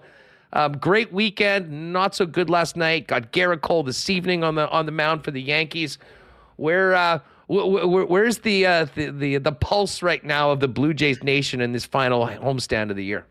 We don't anticipate much, I would say, is what the vibe is on the Blue Jays. And I've got friends that wish they missed the playoffs so it would guarantee people lose their jobs, because how far can this team actually go? That being said, we love our squad. Quick series. If they're healthy, if Vlad and Bo can hit behind you, together, then anything's possible, and we're still waiting for it. Well, I'm, as disappointing at times as this season has been, and maybe just because expectations were so high, I actually think that the Blue Jays are a team that not many teams want to face, especially if you can get to the point where you've got Gausman starting game one. Because, have they hit like garbage with runners in scoring position all year long? Yes. Can that change? Absolutely. And did they have the basis of a really solid rotation 1-4? Although I will admit, I am getting a little bit of the heebie-jeebies about Romano, considering his outings on Saturday and then yesterday. I got a lot of heebie-jeebies. Watching, if my child had to guess the record of the Blue Jays, she would probably guess they lost 120 games. Because I act like every night's a misery watching this team, Hustler. You're not the only one. You're definitely not the only one. That being said, they haven't clinched. But when you look at what's to come this week and the fact that Seattle is playing Houston and playing Texas, it would almost take losing out to even be possibly missing the playoffs. Are they better off in the third wild card and getting Minnesota, by the way, if that happens? Probably. That feels like a bit of a desired perfect scenario. But again, I'm okay with anything so long as they can clinch and not have to use Gausman on the last day of the season. And preferably clinch before the last weekend so they can totally just get Romano, Hicks, everyone important, all the high leverage guys, all the rest they need going into, like you said, a short series. And it's baseball. They hit with runners in scoring position for 2 weeks. All of a sudden, they're in the ALCS. Stranger things have happened. Jeff Feinberg with us on Winnipeg Sports Talk. All right, we'll get to Ryder Cup in a minute. A lot of people, Connor, who's working with us, he and a bunch of folks were down in Minnesota on the weekend for an absolutely insane game between the Vikings and Chargers. And I don't know why anyone would have expected any different. How did you handle that last 5 minutes in the fourth quarter with the going forward on 4th and 1, which I do think was the right call? one of the worst plays they could have possibly chosen to do it. But, I mean, you get a half a yard, you win. I believe they've got a 250-pound, 6'4", 6'5" quarterback. If there was ever a time for a sneak, maybe that's it. But listen, you got the win 1-2. How are you feeling right now about the Chargers considering the star-crossed start? And, of course, a win doesn't come without some misery. Mike Williams out for the year. Out the year, Quentin Johnson, Josh Palmer definitely got to step up. Huss, after the 0-2 start, they got the Raiders. We both hate the Raiders, although you'd probably rather see the Raiders win this game to get rid of us. But a chance to get to 500 and then get a bye week and then just sort of like take a total deep breath and reassess. I will say Justin Herbert, 9 touchdowns, no interceptions, nearly 1,000 yards passing. He's incredible. He, like, people, if you just watch the last 2 minutes of some Charger games, you'd be like, oh, Justin Herbert's horrible. But every game is essentially so close, and he's won a ton of those also. I promise you, people. You think the Chargers blow people out? You don't trust them to cover 3 points versus anybody. So all of our wins have also been Justin Herbert playing hero ball in the last minutes of football games as well. And you are right, Huss. I mean, you watch the Eagles get that yard for free 100 times a game, and I don't know, why wouldn't the Chargers or the rest of the league? It's like there's a money tree growing, free yards, and the Eagles are the only one to touch it. It is, I mean, I know there's been talk about, them changing that rule. Well, they didn't. So as long as you can do that, is that not a better option than doing a backfield motion and then handing off to Josh Kelly, who had probably about 15 yards in the entire game on multiple chances? Yeah, just a horrible play call. I agree with your assessment entirely. Like, you go for that, but you can't call like a dust play. And maybe teams shouldn't do what the Eagles do in like the second quarter, because maybe you can get your quarterback hurt and you don't want your quarterback taking those shots. But in the most highest leverage of situations, that's where you'd be like, I know we pay you a fortune, but we got to let 6 people fall on your back right now. Yeah, that's just the price of doing business to get the win. Something we can definitely both agree on. The Denver Broncos are an absolute disaster. Shout out to Mike McDaniel for putting up the 70. I would have been more than happy if he decided to kick that field goal to make it 73. But man, Sean Payton in an ornery mood right now. I mean, where does this go? Because I thought that there was the potential for this to be a very volatile season, and it couldn't have started off much worse for Denver. Oh, it could not have. It's a total nightmare. It's like a repeat of how bad last year was with Russ. Just now it's Peyton, and even the defense that was great last year has sort of come, bursting at the seams. I will tell you this, Huss. I'm a sick individual. I love the Denver Broncos this week. It's versus Chicago. I mean, yes, Miami Buffalo's the big screen game if you're like with multiple TVs and stuff, and it's the main TV. But I will be like fighting on the hill of no. We need to give Chicago Denver like the premium B spot. My fascination is off the charts, and I've capped the game. It's got nothing to do with what's on the field. It's simply Sean Payton, like angry dad, I feel like might be able to scare the hell out of his players into performing versus the Bears, where Eberflus might actually be horrible. He doesn't have the equity of what Sean Payton has in my head. So I've literally bet that game just based on the fear of God in the Denver Bronco players beating the Chicago Bears. I see Yin Vivian in chat. Sean Payton's about to erupt. Yeah, there could be a Game 5 Rick Bonus level rant coming if they don't get the job done against the Bears. And listen, they couldn't have a better team to be going up against. I mean, it is abjectly hilarious for a team that just lost by 50 to be road favorites the following week. But that's where we're at with Chicago. And yeah, big questions about Eberflus. The bottom line, all you need to know about how bad the Chicago Bears are, Jeff, is that they were so embarrassingly inept on Sunday that they managed to get a game with the biggest superstar in the world being shown on TV every 30 seconds, taken off the national game because they were just that bad. Yeah, it's a scary situation. At least they own Carolina's pick.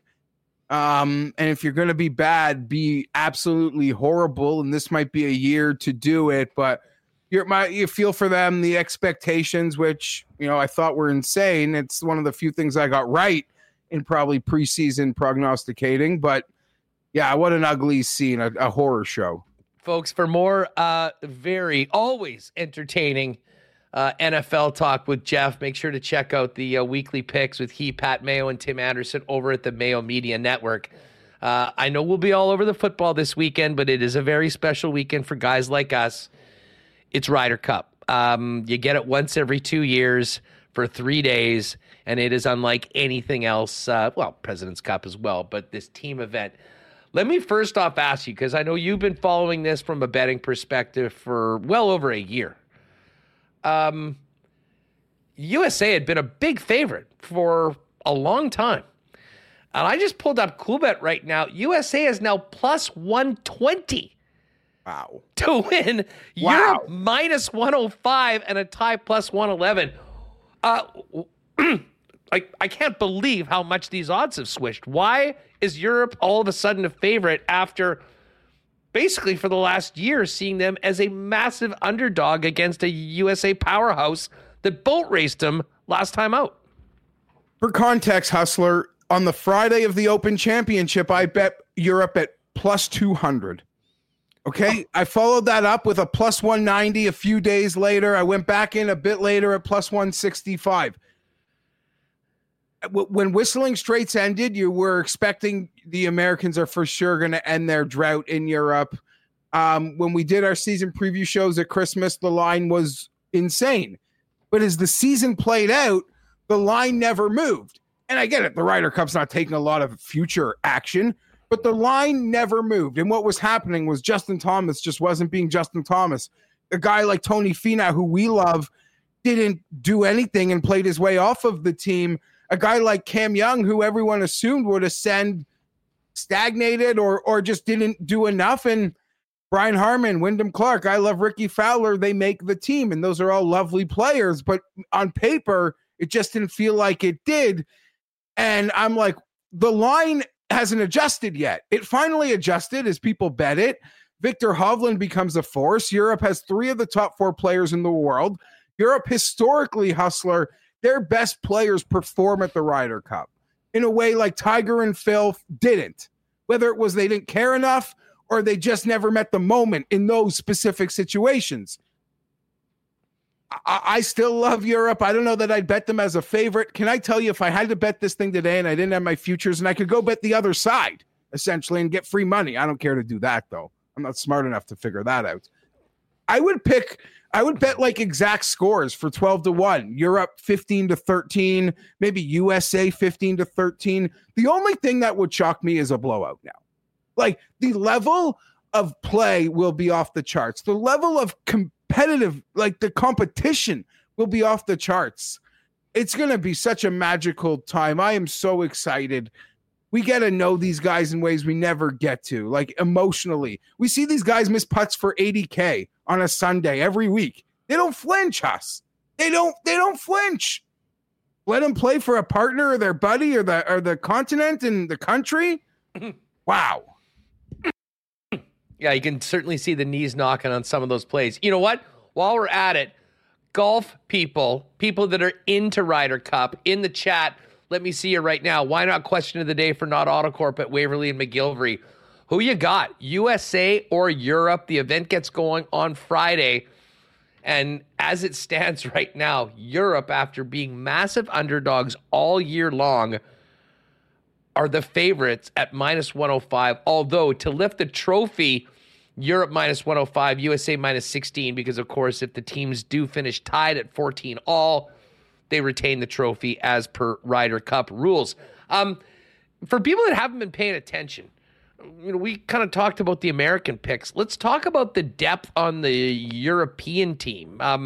We're going to see our guy Aberg. I mean, is it true he's never played in a major and he's in the Ryder Cup? Ludwig, which I heard is Ludwig Oberg, has never played in a major, Hustler. His first event was his first actual event as a pro, because he got some amateur starts like Bay Hill, was the Canadian Open. And I don't know whether I said it to you, but I left that week saying, I think I just had the most expensive walk of my life. And what did I mean by that? I just witnessed this kid in real life, and you know me, Hustler. I'm like a dog on a bone. Like, once I like you, I can throw a lot of money in your well. I'm no sharp. I'm a sophisticated square. I know when I'm making my mistakes.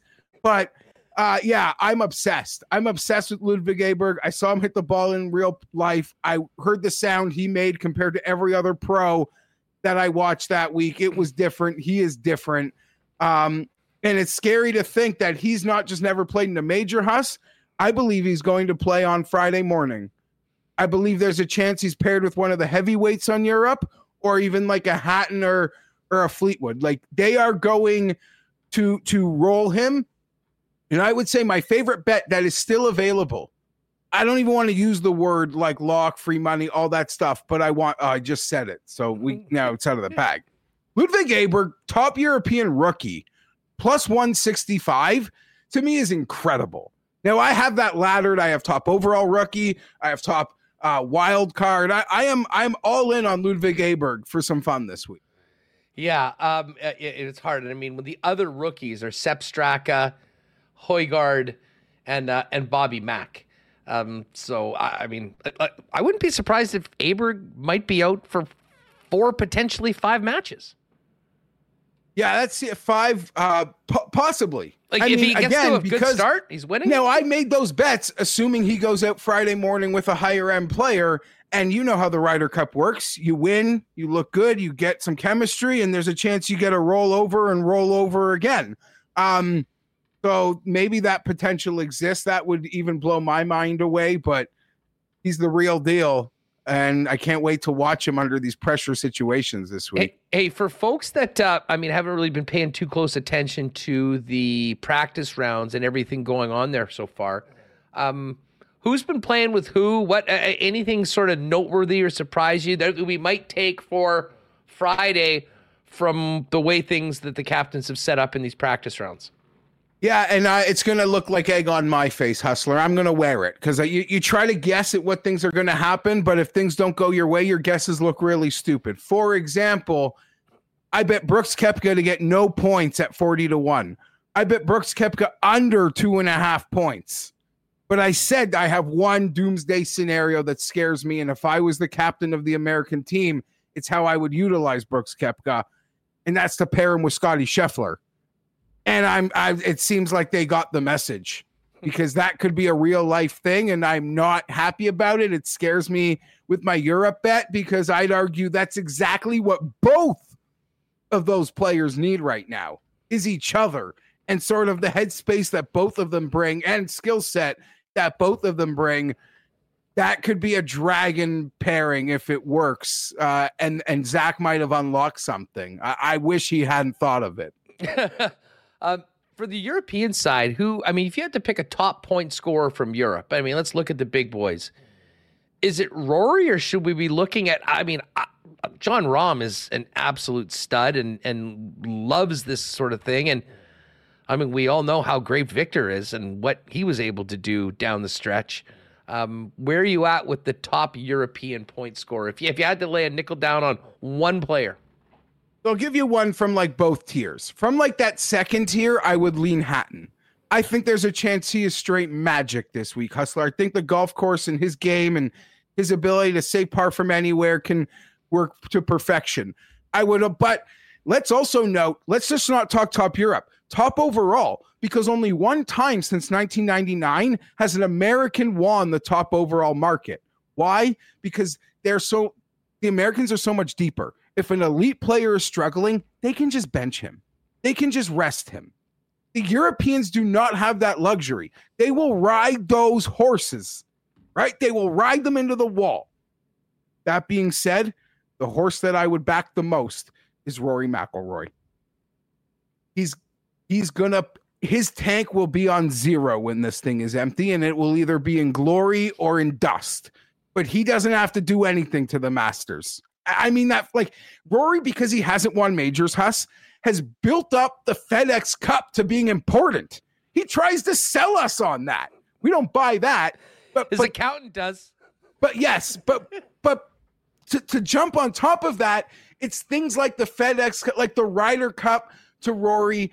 Yeah, it's his team. Sergio, Westwood, G-Mac, Poulter, they're gone. So it is his team. I believe he will go, I think, 5 sessions. And that's not to say Rom won't, and it's not to say Victor won't. But, and there's rumors Rom and Victor could be going together, which would be, wow. So yeah, you're asking me about the rumors. There's all kinds of rumors. The Europeans, though, historically like to play cat and mouse with us trying to guess their pairings. The Americans, because there's a bit of a buddy system involved, they're far more easier to peg as to what we might be seeing out of the gate, like Xander and Cantley and JT and Jordan, etc. Hey, speaking of JT, I mean, he was the talk. He stunk this year. He didn't make the final 70, but he's on the team, certainly because of what he's done in the past and reputation as opposed to his 2023 season. Are you buying or selling JT being a good factor for Team USA? I'm buying that he absolutely should be on the team. I don't know how he's going to perform. I'll be honestly, Huss, I wouldn't be surprised if Jordan is the weak link in their pairing. Like Jordan wasn't playing great coming home either. Just had a baby though, baby swag. Come on, we all know that. There's a lot of baby swag on Team USA with Brooks as well, just with the newborn. So you're not wrong. Okay. This might backfire. I'll tell you right now. We don't know the Friday morning matchups. I will bet against JT and Jordan and their perfect record from the President's Cup and JT never losing. I don't care who's on Europe. I am blindly going to step in front of them. I'm riding with you. Thank you. Definitely riding with you on that. Like, I don't care what pairing it is. I'm gonna have fun. I'm gonna wake up and I'm gonna pick on them. And if I lose money, the response. Here's the thing, Huss. This thing bleeds into football. As long as you do it responsibly, the losses just blur together. Exactly. Speaking of football, your football picks are done. They're in the books. Do you guys have any special Ryder Cup content coming up this week? And to be doing any shows? The timing's a little weird with it being in Europe, so it's not like our normal times. I mean, I don't know. Like, what? Do we even know what times these things are starting? Yes, so we do, although you can help adjust my time to your time locally. Here, Eastern, I believe that the first, it's about 2 a.m., like 1:45, 2 a.m. Okay, is when so it'll the morning be 1 a.m. here, sessions 1 hour earlier. Are going to go off. And then I believe around 5, 6 a.m. will be the afternoon matches. Yeah, tough to do a live show like in the middle of the two when it's 4:30 or 5 in the morning. Yeah, listen, and it's possible maybe at the end of Saturday, but it's also Saturday afternoon. Pat and I have 2 kids. I'm going to abandon my family for singles and football on Sunday. Like, I don't know about content-wise. We did a show with Cam Stewart earlier in the week, so if people want that, that's always got hijinks and hopefully some actionable information there, Huss. And Sunday singles, I have seen it starting around 5:30 a.m., 6 a.m., I only can assume NBC knows they got to get off the air by 1. I mean, they can't control it, and they don't have football games until the nighter, but they know, like regular American sports fan, they're going to watch. They're going to watch to see it close. Is America winning? But the second the football starts, it's over, right? Oh, buddy, this was great. Lots of love for you, as always, in the chat. Folks, get on over Mayo Media Network. Give them a follow at GFeinberg17 if you haven't already. Good luck to your Blue Jays the rest of this way. Maybe we can talk some playoff baseball next week. That would be great. I'd love European Sunday singles into NFL football. Be proactive, average dads. Like, you don't have the morning to take care of the kids. Because that's my job on a Sunday, Huss. I do morning shifts. And then I abandon. But now I need to abandon the whole day. You need a day. So pay it forward. You need some deposits into the emotional bank account before a large withdrawal comes on Sunday. Take it easy, dude. Thanks for everything. All the best, boys. Feinberg's the best. Always love having him on the program. And as I mentioned, give him a follow at GFeinberg17 if you haven't already. Great golf stuff whenever we're talking golf We do it for our friends at Breezy Bend Golf and Country Club. What a great season we've had at Breezy, and there's still some great fall golf to be played over these next few days. I just saw them redoing the tee box on the 16th hole. God, the course is going to be great coming up next year after the new greens were opened earlier this year. If you're interested in getting on the waiting list for next year or making Breezy Bend your long-term golfing home for you and your family, talk to Corey Johnson, the GM of the year, our great friend. Give him a buzz at the clubhouse, or you can find out more online and inquire at breezybend.ca. And hey, we got a game tonight. And as I told you on yesterday's show, folks, our favorite beer, Little Brown Jug, now available at Canada Life Centre. Craft Beer Corner in the Upper Bowl is in section 310 at the corner bar, just down from the one outside of our bar, kind of outside the WST section for 316, and the additional seats in 317 right now. And if you're in the lower bowl tonight, north end area, like where the old Moxies was, you'll see them there, as well as in the south end. And great news, both 1919 and generic available right now. And if you're a season ticket holder or a package holder, you can also use your discount card on the local beers as well. So lots of good news if you enjoy great beer and hockey and are going to Winnipeg Jet games this season. Of course, check out Little Brown Jug down at William Avenue as well, and online at littlebrownjug.ca if you'd like to order for local delivery. And while we're talking about that game tonight, folks, shout out to T-Kona Polly's coming out with us for the WST gang. There is still a few tickets left if you want to join the crew for our 4-game package with the Winnipeg Jets this year. There's a link in the description of the YouTube video. If you're listening to us, go to winnipegsportstalk.com if you're listening on the podcast, and there's a link right there. 4 awesome games. Starting off early in October, LA Kings, Pierre-Luc Dubois' return. Thursday, November 30th, McDavid and the Oilers. Saturday, January 27th, the Leafs. And then Thursday, April 4th, against the Calgary Flames that we're seeing tonight. Package is $375. I think are sold out fully in section 316 now, but we got a couple rows across the aisle in 317. We're going to have a little early access and a get-together in the bar outside the section before the games, do a little raffle. You will get a free beer, drink, soda, or pop with every ticket, like one each game. That'll be done through the Jets app. And again, we've had amazing turnout and response. So if you're thinking about, I'd love to be a Jets package holder, I can't do a quarter season or a half season, think about the WST pack. Click on that link and get yours today and join us on October 17th as we welcome PLD back to Winnipeg. All right, Remo, we do have to get to the cool bet lines. I was talking quite a bit about the Ryder Cup there. We're going to be making Ryder Cup picks tomorrow on the Lock Shop. But if you go right now to Coolbet, you've got winners, you've got day 1, day 2, day 3, groups, props, head-to-head, player points. I mean, there is so much to get into, and one of my favorite events to bet on every year, definitely the Ryder Cup, so that is all up there. Tonight, we've got a huge game for the Blue Jays. Unfortunately, Garrett Cole's on the mound for the New York Yankees, but the Jays are still a minus 118 favorite. Cole and the Yankees plus 104 underdogs. And we did put together a little parlay for the game tonight. And we didn't want to bet against the Blue Jays, but we also didn't want to bet on them to win just because they're going up against Cole.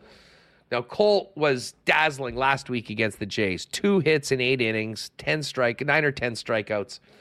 So this is what we're betting. And this could still be a Jays win. 7 or more strikeouts from Garrett Cole. The Yankees to score first in the game. And Bo Bichette, 2+ total bases. So we need Bo to get a double or a couple singles. 7 strikeouts for the Garrett Cole and the Yankees. That one's at 835.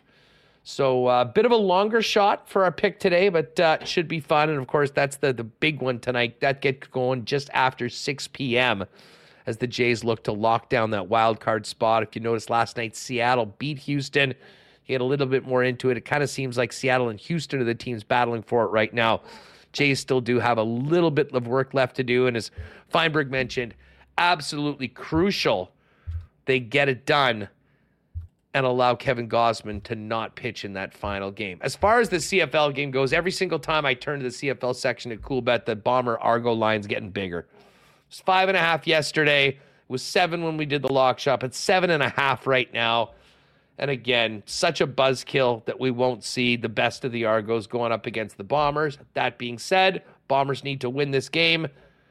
Maybe we'll thank them later and hopefully see the Argos in the game that really matters, and that, of course, is the Grey Cup. So Bombers, 7.5-point favorites right now against the 12-1 Argos. BC, a massive 9-point favorite against the Saskatchewan Roughriders. Montreal, 2-point road favorites in Ottawa to take on the Red Blacks. And the Calgary Stampeders taking on the Hamilton Tiger Cats, Ticats, 2-point home favorites. And the one other number that I'll get to, and we will pick this on the Lock Shop tomorrow, Packers-Lions, Thursday Night Football, tomorrow night from Lambeau. Detroit laying 1.5 as a 1.5-point road favorite against Jordan Love at the Packers. Both teams 2-1 on the season. If you haven't played a cool bet before, use the promo code WST for a 100% bonus up to $200 on your first deposit. And be sure to join Dustin Nielsen and myself weekdays at noon before Winnipeg Sports Talk as we chop it up in the Lock Shop. Remo, what do you think about the Jays tonight against Garrett Cole? Pretty tough to back them against the guy that has basically been the Yankees pitching staff this year. Yeah, I like it. But we're not going to bet on them to win, but we can't bet on them to lose. So you just go with some props. I like that's going to be tough. You look at the wild card. I know Seattle did win yesterday. The Blue Jays 1.5 up on Houston. Seattle half back of Houston. Here's the wild card standings right here. So I'm not sure. Hard to be too confident, but the Jays certainly in a nice spot here. A couple games up on Seattle as we head into the final. Well, it's Wednesday, but final stretch of games here. Season ends on Sunday. How much is Texas up on Houston? 2 games. Okay, so if they were to win both at 2.5 game. Okay, so Texas is looking pretty good. Yeah, they're looking good. Division winner. And then, but regardless of what happens in the AL, it looks like the Minnesota Twins are going to be the 3rd division winner, which would play the 3rd wildcard team, which might be a little advantageous. I was saying, Texas has just got it. But I mean, when the way Texas handled the Blue Jays 2 weeks ago at home in that miserable 4-game sweep for Toronto, crazy. I don't think you want anything to do with Texas. So we'll see what happens, whether it's Minnesota or in all likelihood, the Tampa Bay Rays. And of course, the Jays finish up against Tampa this week. Hey, listen, before we go, I couldn't help but laugh quite hard, Reem, at your anniversary reminder to everybody today online. Oh, yeah. I've been waiting to tweet this one out. I've been ever since the preseason started, I've been thinking about this line. It was September 27, 2015, where head coach Paul Maurice said the famous line, "It was an honor to be in the building with them tonight." And if you remember, it was a preseason game, Jets in Minnesota. And the Jets, they sent a pretty inexperienced roster, and Minnesota ran up the score. It's 8-1. And, they got a power play at the end of the game, and Minnesota's still, Mike Yeo, still throwing out their top guys. And they asked Paul Maurice about it after the game, and thankfully I was able to unearth this clip, Hustler, because this is an all-time one. We talk about moments in Jets history. I think this is, at least post-game coach Grums, is going to be up there with pushback for me. Although, it's preseason, but... Let's play it. Let's take a trip down memory lane 8 years ago. I had to do math there. 8 years ago. Here it is. You never get an option in this league. So you get into those games, and they're going to keep putting out good players. Like when they got an 8-1 lead, they got a power play. The best is coming out in an exhibition game. So your initial comment, I take that you have some frustration with your opponents with how they conducted themselves? No. I thought it was just an honor to be in the same building with them tonight.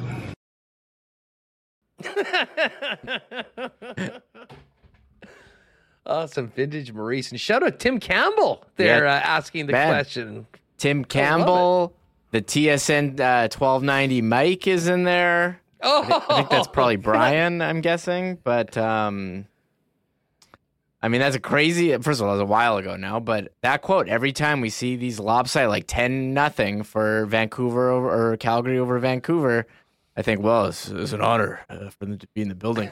Something. I think about that every time. Just an honor to be in the building with them tonight. How would Maurice have handled? What if Maurice was Vancouver's coach and they got run over 10-0 by Calgary, like happened to the Canucks on the weekend? Yeah, well, I didn't watch the game, so I don't know if they were putting on Power Play 1. Like, I know, like Denver was complaining about the Dolphins scoring 70 on them, but the Dolphins took out their starters like in the third quarter. So like, you can only, these guys are still trying to play. At a certain point, you got to make a tackle. At some point, you got to come out and play too. So I didn't watch that game closely. But yeah, putting out your Power Play 1, like when it's 8-1 in a preseason, like I don't know if you really need to do that, but it did give us that amazing quote that I've been saying to myself literally every day, every preseason game. When you look at these rosters, you look at the Jets line. I'm not exactly the most veteran, but Calgary's, I'm like, who are some of these guys? They do have Uyghur and Zadorov. Actually, it has Calgary. We did have some big Calgary news during that conversation with Feinberg. They've had a lot of questions too, along with the Jets, about some of their UFAs. What are they going to do? And here it is. Frank Cervalli tweeting out, sounds like Flames are closing in on a 2-year contract extension with Michael Backlund in the $4.5 million neighborhood. Details being finalized now. With that, lots of rumblings. Backlund will also be the next captain in Calgary, and a lot of changes with Calgary has with Daryl Sutter being fired. They brought in Huberdeau and Kadri last year after having such a great season 2 years ago, and it was major disappointment. So we'll see how they look next year, but we won't be seeing the real Calgary Flames tonight. Yeah. It will be an honor for them to be in Winnipeg. Well, I don't know on the ice with the Jets. Yeah, it'll be an honor. Yeah, Mangiapane, the most recognizable forward. Connor Zeri's going to get a chance to get in there. They got Ruzicka. I was like, who are these guys? Not sure. But yeah, the Zadorov Uyghur, Jordan Osterley is going to be there. And that's basically it. And, Oscar Dansk, the backup tonight. Maybe he will get in there. For people wondering if Connor Hellebuyck's going to play the entire game, that's up to Connor Hellebuyck. Bones said he's going to start. He'll go as long as he wants. If he does want to come out and not play the whole game, they'll give Oskari Salminen some time. But Helly will call the shots with his playing time tonight. So we'll see it. We'll see what happens. Jets and Flames coming up at 7 p.m. tonight. The second of 3 home preseason games for the Jets. Next one not until next week. So your last chance to see them, and probably last chance to see a number of players in this lineup tonight that might not be still on the roster or in the lineup when the team takes the ice for the final home preseason game against Ottawa next week. Yeah, that's a good point, House. I guess we'll have to see some cuts. We saw like a couple yesterday, nothing surprising. Here's the Jets lines: Domestikov, Perfetti, Nino, Iafallo, Lowry, Appleton, Harkins, Kupari, Ford, VL, Toninato, Malott, Dylan Hainala, Chisholm, Bauer, although we're not sure about these pairs now, Stanley, Nazev, that's how they practiced, Hellebuyck, Salminen. So, yeah, maybe we will have some news about cuts. Hopefully they release at like 12:30, not at 3:30. Okay, before we go, we have some entertainment news. Yeah, well, I didn't touch on this yesterday, but Carrie Underwood is part of the Grey Cup Festival performer. We don't know who the halftime show is. It's a pretty raising the bar pretty high, and I have seen a few rumors of people that were quite excited about this, but I guess we'll find out. But Remo, I'm just looking in the notes. Is this new? Bruce Springsteen? Yeah, this was this came out this morning. Bruce Springsteen, he had an illness and he had to cancel some dates, this month in September, and the hope was he would be fine to to do the show here in Winnipeg in November. But it came out this morning at 11:09. Here he is tweeting out a nice graphic that Bruce Springsteen has continued to recover steadily from peptic ulcer disease over the last few weeks and will continue treatment through the rest of the year on doctor's advice. With this in mind, and out of abundance of caution, the remaining 2023 tour dates for Springsteen and the E Street Band will be postponed until 2024. Rescheduled dates for the 2023 shows and the ones postponed earlier this month announced next week, all taking place at their originally scheduled venues. And if you can get a refund if you can't attend the new date, and the tickets are still valid. Bruce says, "Thanks to all my friends and fans for your good wishes, encouragement, and support. I'm on the mend and can't wait to see you all next year." So disappointing, but rescheduled, Huss, and not canceled. Well, that might be an out for. I know a few people that were kind of regretting buying like some of the most expensive tickets for a concert I've ever heard of. Yeah, I mean, it was like get in was like $400, and like concert prices have like rocketed. So, I mean, people waited a long time for him to come here, and there's a lot of excitement. That's Taylor Swift money. Yeah, exactly. So that was disappointing to see, but you wishing Bruce all the best. And I know I get sad about this. Like all, your favorite artists from 70s and 80s, you may not, there's only have so many chances to see them again. So he's coming here, we waited so long, not coming anymore. Oh, I bet. I went postponed. I went to see the Boss at the XL Energy Center. I went to a Vikings game that morning, and then my brother and Gary Lawless drove in, grabbed me after the Vikes game, went to the concert, and then came back after the show. And it was, I'll say this. I mean, I've always been a fan of Bruce. I mean, I had an album or two when I was younger. But holy smokes, what a performer. Now, I mean, at his age, with what he's been dealing with, I'm not sure whether he's still able to put on the same sort of show that he did before. Yeah. But I remember leaving it and going, you know how there's people that it's like half the sports writers, it seems, are like Boss fanatics? Yeah. Like they are to the Boss what the Swifties are to Taylor Swift. I got it. I totally got it after I went and saw that show of Bruce Springsteen. And I did say if there was another opportunity to get in and see him again, I would definitely be taking it up on that. So hopefully Springsteen fans do get a chance in the new year to see the Boss coming for what, in all likelihood, will be his last time through Winnipeg. Yeah, 74 years old, Huss. So that was an unfortunate one. Here are a couple other things. Yeah, Carrie Underwood, about that. So they announced Carrie Underwood, Huss, as the Grey Cup Festival show. That's like a Friday concert, but they don't have a halftime show. Like, who's the halftime going to be? Like, how do you carry it? That's a big get. That's big for the CFL to have Carrie Underwood there. And I'm a fan. She does some good rock covers, and has actually been opening for Guns N' Roses this summer. But like, who are they going to get now? How do you top that? What did you just say? Carrie Underwood open, and her and Axl Rose do like Welcome to the Jungle together. That's right. What? Yeah, Carrie. Yeah, Carrie. Man, she's a rock star, Carrie Underwood. Does the Sunday night... You think she would do the Sunday night football theme song at the Grey Cup Festival? Waiting all night, waiting all season for Sunday night? Yeah, would she change the words to make it Grey Cup CFL theme? I would want that.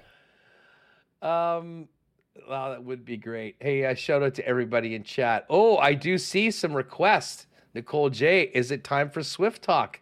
Waiters, Winnipeg Swifty Talk. Let's go. Well, okay, since you asked for it, I'm trying not to be over the top about it, but I did get up early today and listen to the New Heights podcast because I, like many people, was quite interested as to what the Kelsey brothers were going to have up. And they did talk football for the first bit. The funniest part of the entire thing was Travis goes, or it was Jason that goes, well, look, listen, we have to get to it. Let's talk about the game that broke the entire internet and made the entire world stand still. The Eagles win over the Bucks on Monday night. And then they joked about that a little bit. But I'll tell you what, I thought Travis Kelce handled himself very well. You can tell he's quite smitten. He's quite excited. He said he had an unbelievable weekend. And, but, knowing the profile of Taylor Swift, he's, not really going to be speaking on things going forward. Oh, you have a clip? Yeah, you want to hear? This Remus is a already good, had a clip. See, I didn't know we were clip. prepared for WST. Well, me and you are like Swiftie texting talk. each other all the time now about Taylor. Listen, and I've been sucked in. I basically now it was a combination. It's like, when, two people get married that already have kids. Yeah. So now it's happened, and the Chiefs Kingdom's into it. The Swifties are into it. They're buying Kelce jerseys. I'm finding out Taylor Swift's catalog and how and why she became this worldly superstar. So it's all coming together. We're just meeting the stepbrothers and stepsisters. It is amazing to see how, interest in the Chiefs and the NFL skyrocketed, like merchandise, ticket sales going way up, and even Taylor Swift, like searches for Taylor Swift as well, gone up. But here's the Kelce brothers talking about, what everyone's talking about. So here it is from their podcast. We got to talk about it. Yeah, my personal life, that's not so personal. Yeah, well. I did this to myself, Jason. I know this. Well, Trav, how's it feel that Taylor Swift has finally put you on the map? I just thought it was awesome how everybody in the suite had nothing but great things to say about her. The friends and family. She looked amazing. Everybody was talking about her in great light. And on top of that, the day went perfect for Chiefs fans, of course. We script it all, ladies and gentlemen. But to see the slow motion chest bumps, to see the high fives with mom, to see how, Chiefs Kingdom was all excited that she was there, that was absolutely hysterical. It was definitely a game I'll remember. That's for damn sure. And then we just slid off in the getaway car at the end. I mean, everybody's talking about it. Everyone, literally everyone, even Bill Belichick. He hasn't talked much about me outside of, game weeks that we've played, but he made sure to remind me that that's the best catch I've ever had in my life. Dude, that was a great line by Bill. Hilarious. And then you got Coach Reed telling everybody he's Cupid. He's been manifesting this the whole time. He's the one that set us up. Is there any truth to this? I don't even know how to answer that. I know that he had met the Swift family before, so I don't know. He could have been in the background the whole time. Dude, Coach Reed playing matchmaker? Who knew Cupid was so big? Shout out to Taylor for coming through and seeing me rock the stage. Okay, New Heights. I'm a new subscriber. I'd actually checked it out, and I mean, these guys, this is putting gas on a fire. But Remo, for WST, like business talk podcasts, one of the number one podcasts, period. And they are apparently getting 4 times, and this was already the case before all this Taylor Swift stuff happened, 4 times the going rate from advertisers on a CPM basis because of how much demand there is to get in with the Kelce brothers. And of course, all of this really got going last year when they went head-to-head in the Super Bowl. But Travis is very well done. And the way to really know about this, Reem, is to do what I've been doing, a lot of homework on the other side, getting into these Taylor Swift streets of the internet.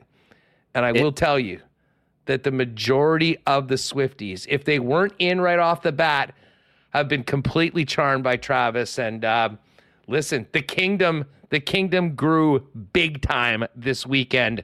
And don't think that those Chiefs 87 jerseys are going down in the rankings anytime soon. Shot up, way up the charts. And yeah, I think he's not going to talk much about, openly, but I understand the situation that they're in and all the scrutiny, and give us that little nugget there on the podcast. So this is, I don't know, I'm trying to think of like if there could be like a hockey relationship that had, like we just talked about Carrie Underwood, who's married to Mike Fisher, but this is like on another level of relationships here. And here's an extra why not question of the day. And I think this will probably be met with a lot of no's. But I was making this point to friends in the last few weeks before all this stuff happened.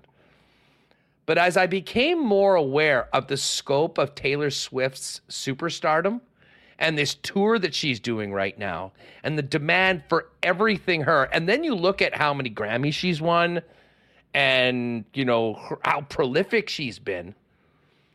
Like, is Taylor Swift at this point the biggest entertainer ever?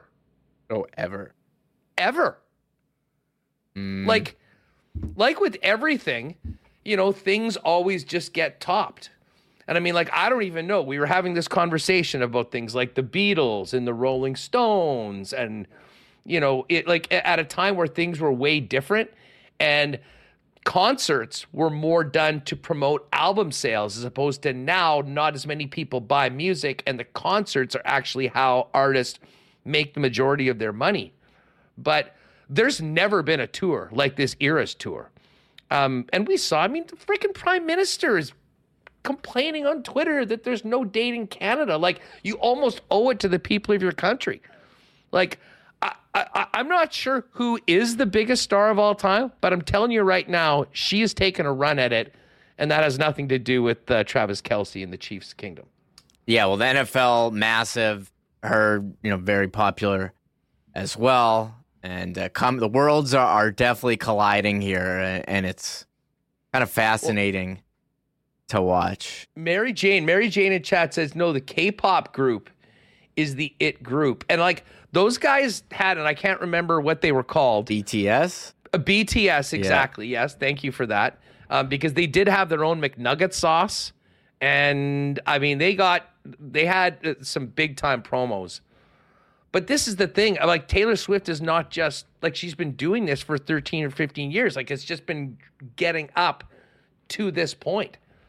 So I don't know, but Kelce might have bagged the biggest superstar of all time. I'm telling you right now. And I don't think it's going down either way. We'll see. We'll see what happens here. Mahoney. What's he saying? Oh yeah, I saw that. Sure, I'll read it. I don't know if I can read that for the podcast listeners. He says, Prime Minister complained no Swift concerts in Canada, then his wife left. Coincidence.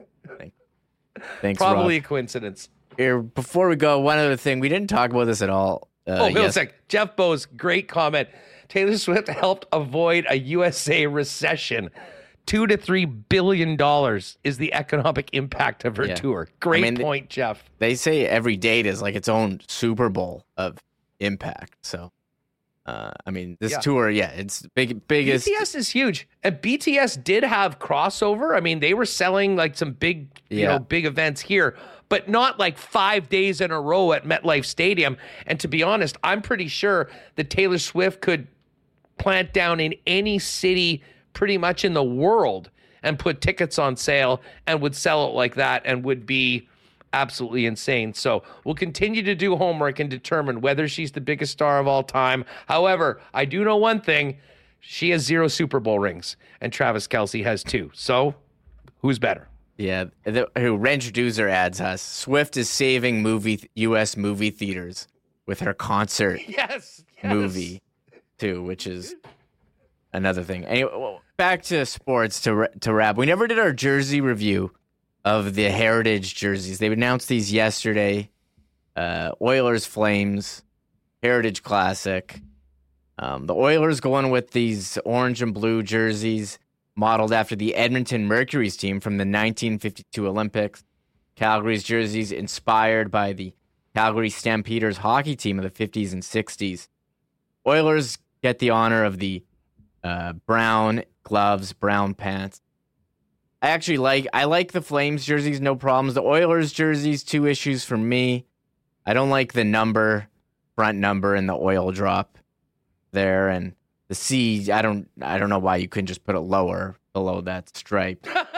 Okay, that's a good point. Other than that, I like the number. I like the number. I was about to say I'm going to give the Oilers the nod because it does seem kind of unique, and I don't know, it's kind of cool. If you had the oil drop, it's going to be blank. Why not put the little 97 in there? Calgary's is pretty plain. You know what the logo reminds me of? The new NFL coaches' hats, which we're always trying to squint every time we see one of the coaches on the sidelines to see exactly what's on them.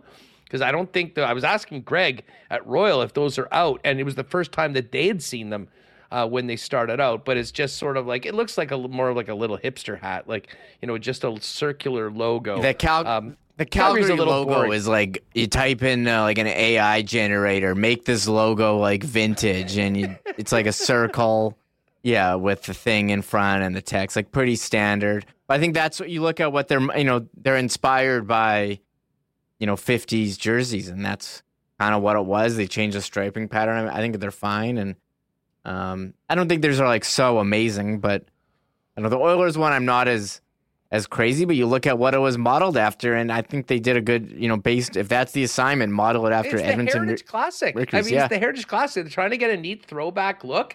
As I said, I love the number in there. I think if you didn't have that, it would be a little bit boring. And listen, it's different than what they have right now. Yes. So listen, I bet when I'm in there in a couple weeks, I'll probably see a bunch of these rolling around, especially 97s and 29s of Connor McDavid and Leon Draisaitl. But you got to your point. Why the hell the C is where it is, I have no idea. But maybe that's the way they used to wear it back in the day. Yeah, that was my only thing about that one. And I was like coming in like, what are the Oilers going to do? They already used like their 80s uniforms. Like, thankfully they didn't use those, bright orange pylon color uniforms that they had a couple years ago that they thankfully scrapped.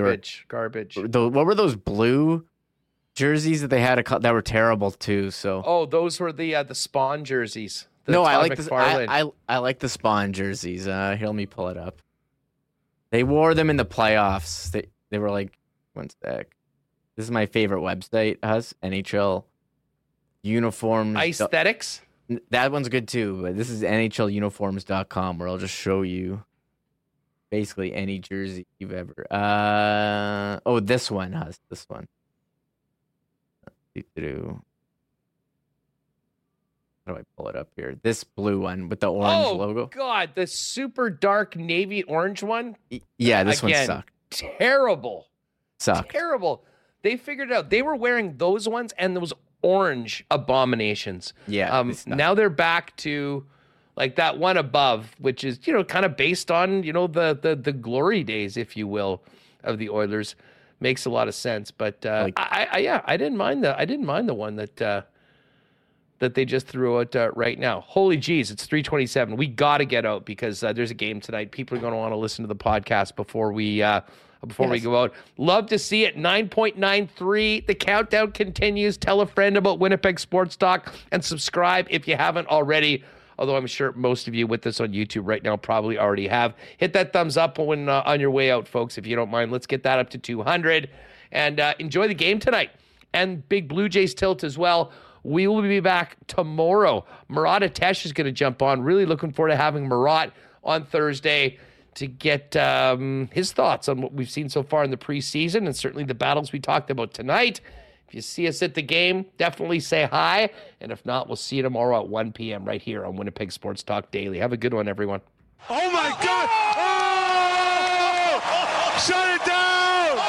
Let's go home! Thanks for tuning in to Winnipeg Sports Talk Daily. Make sure to subscribe on YouTube and your favorite podcast feed at winnipegsportstalk.com.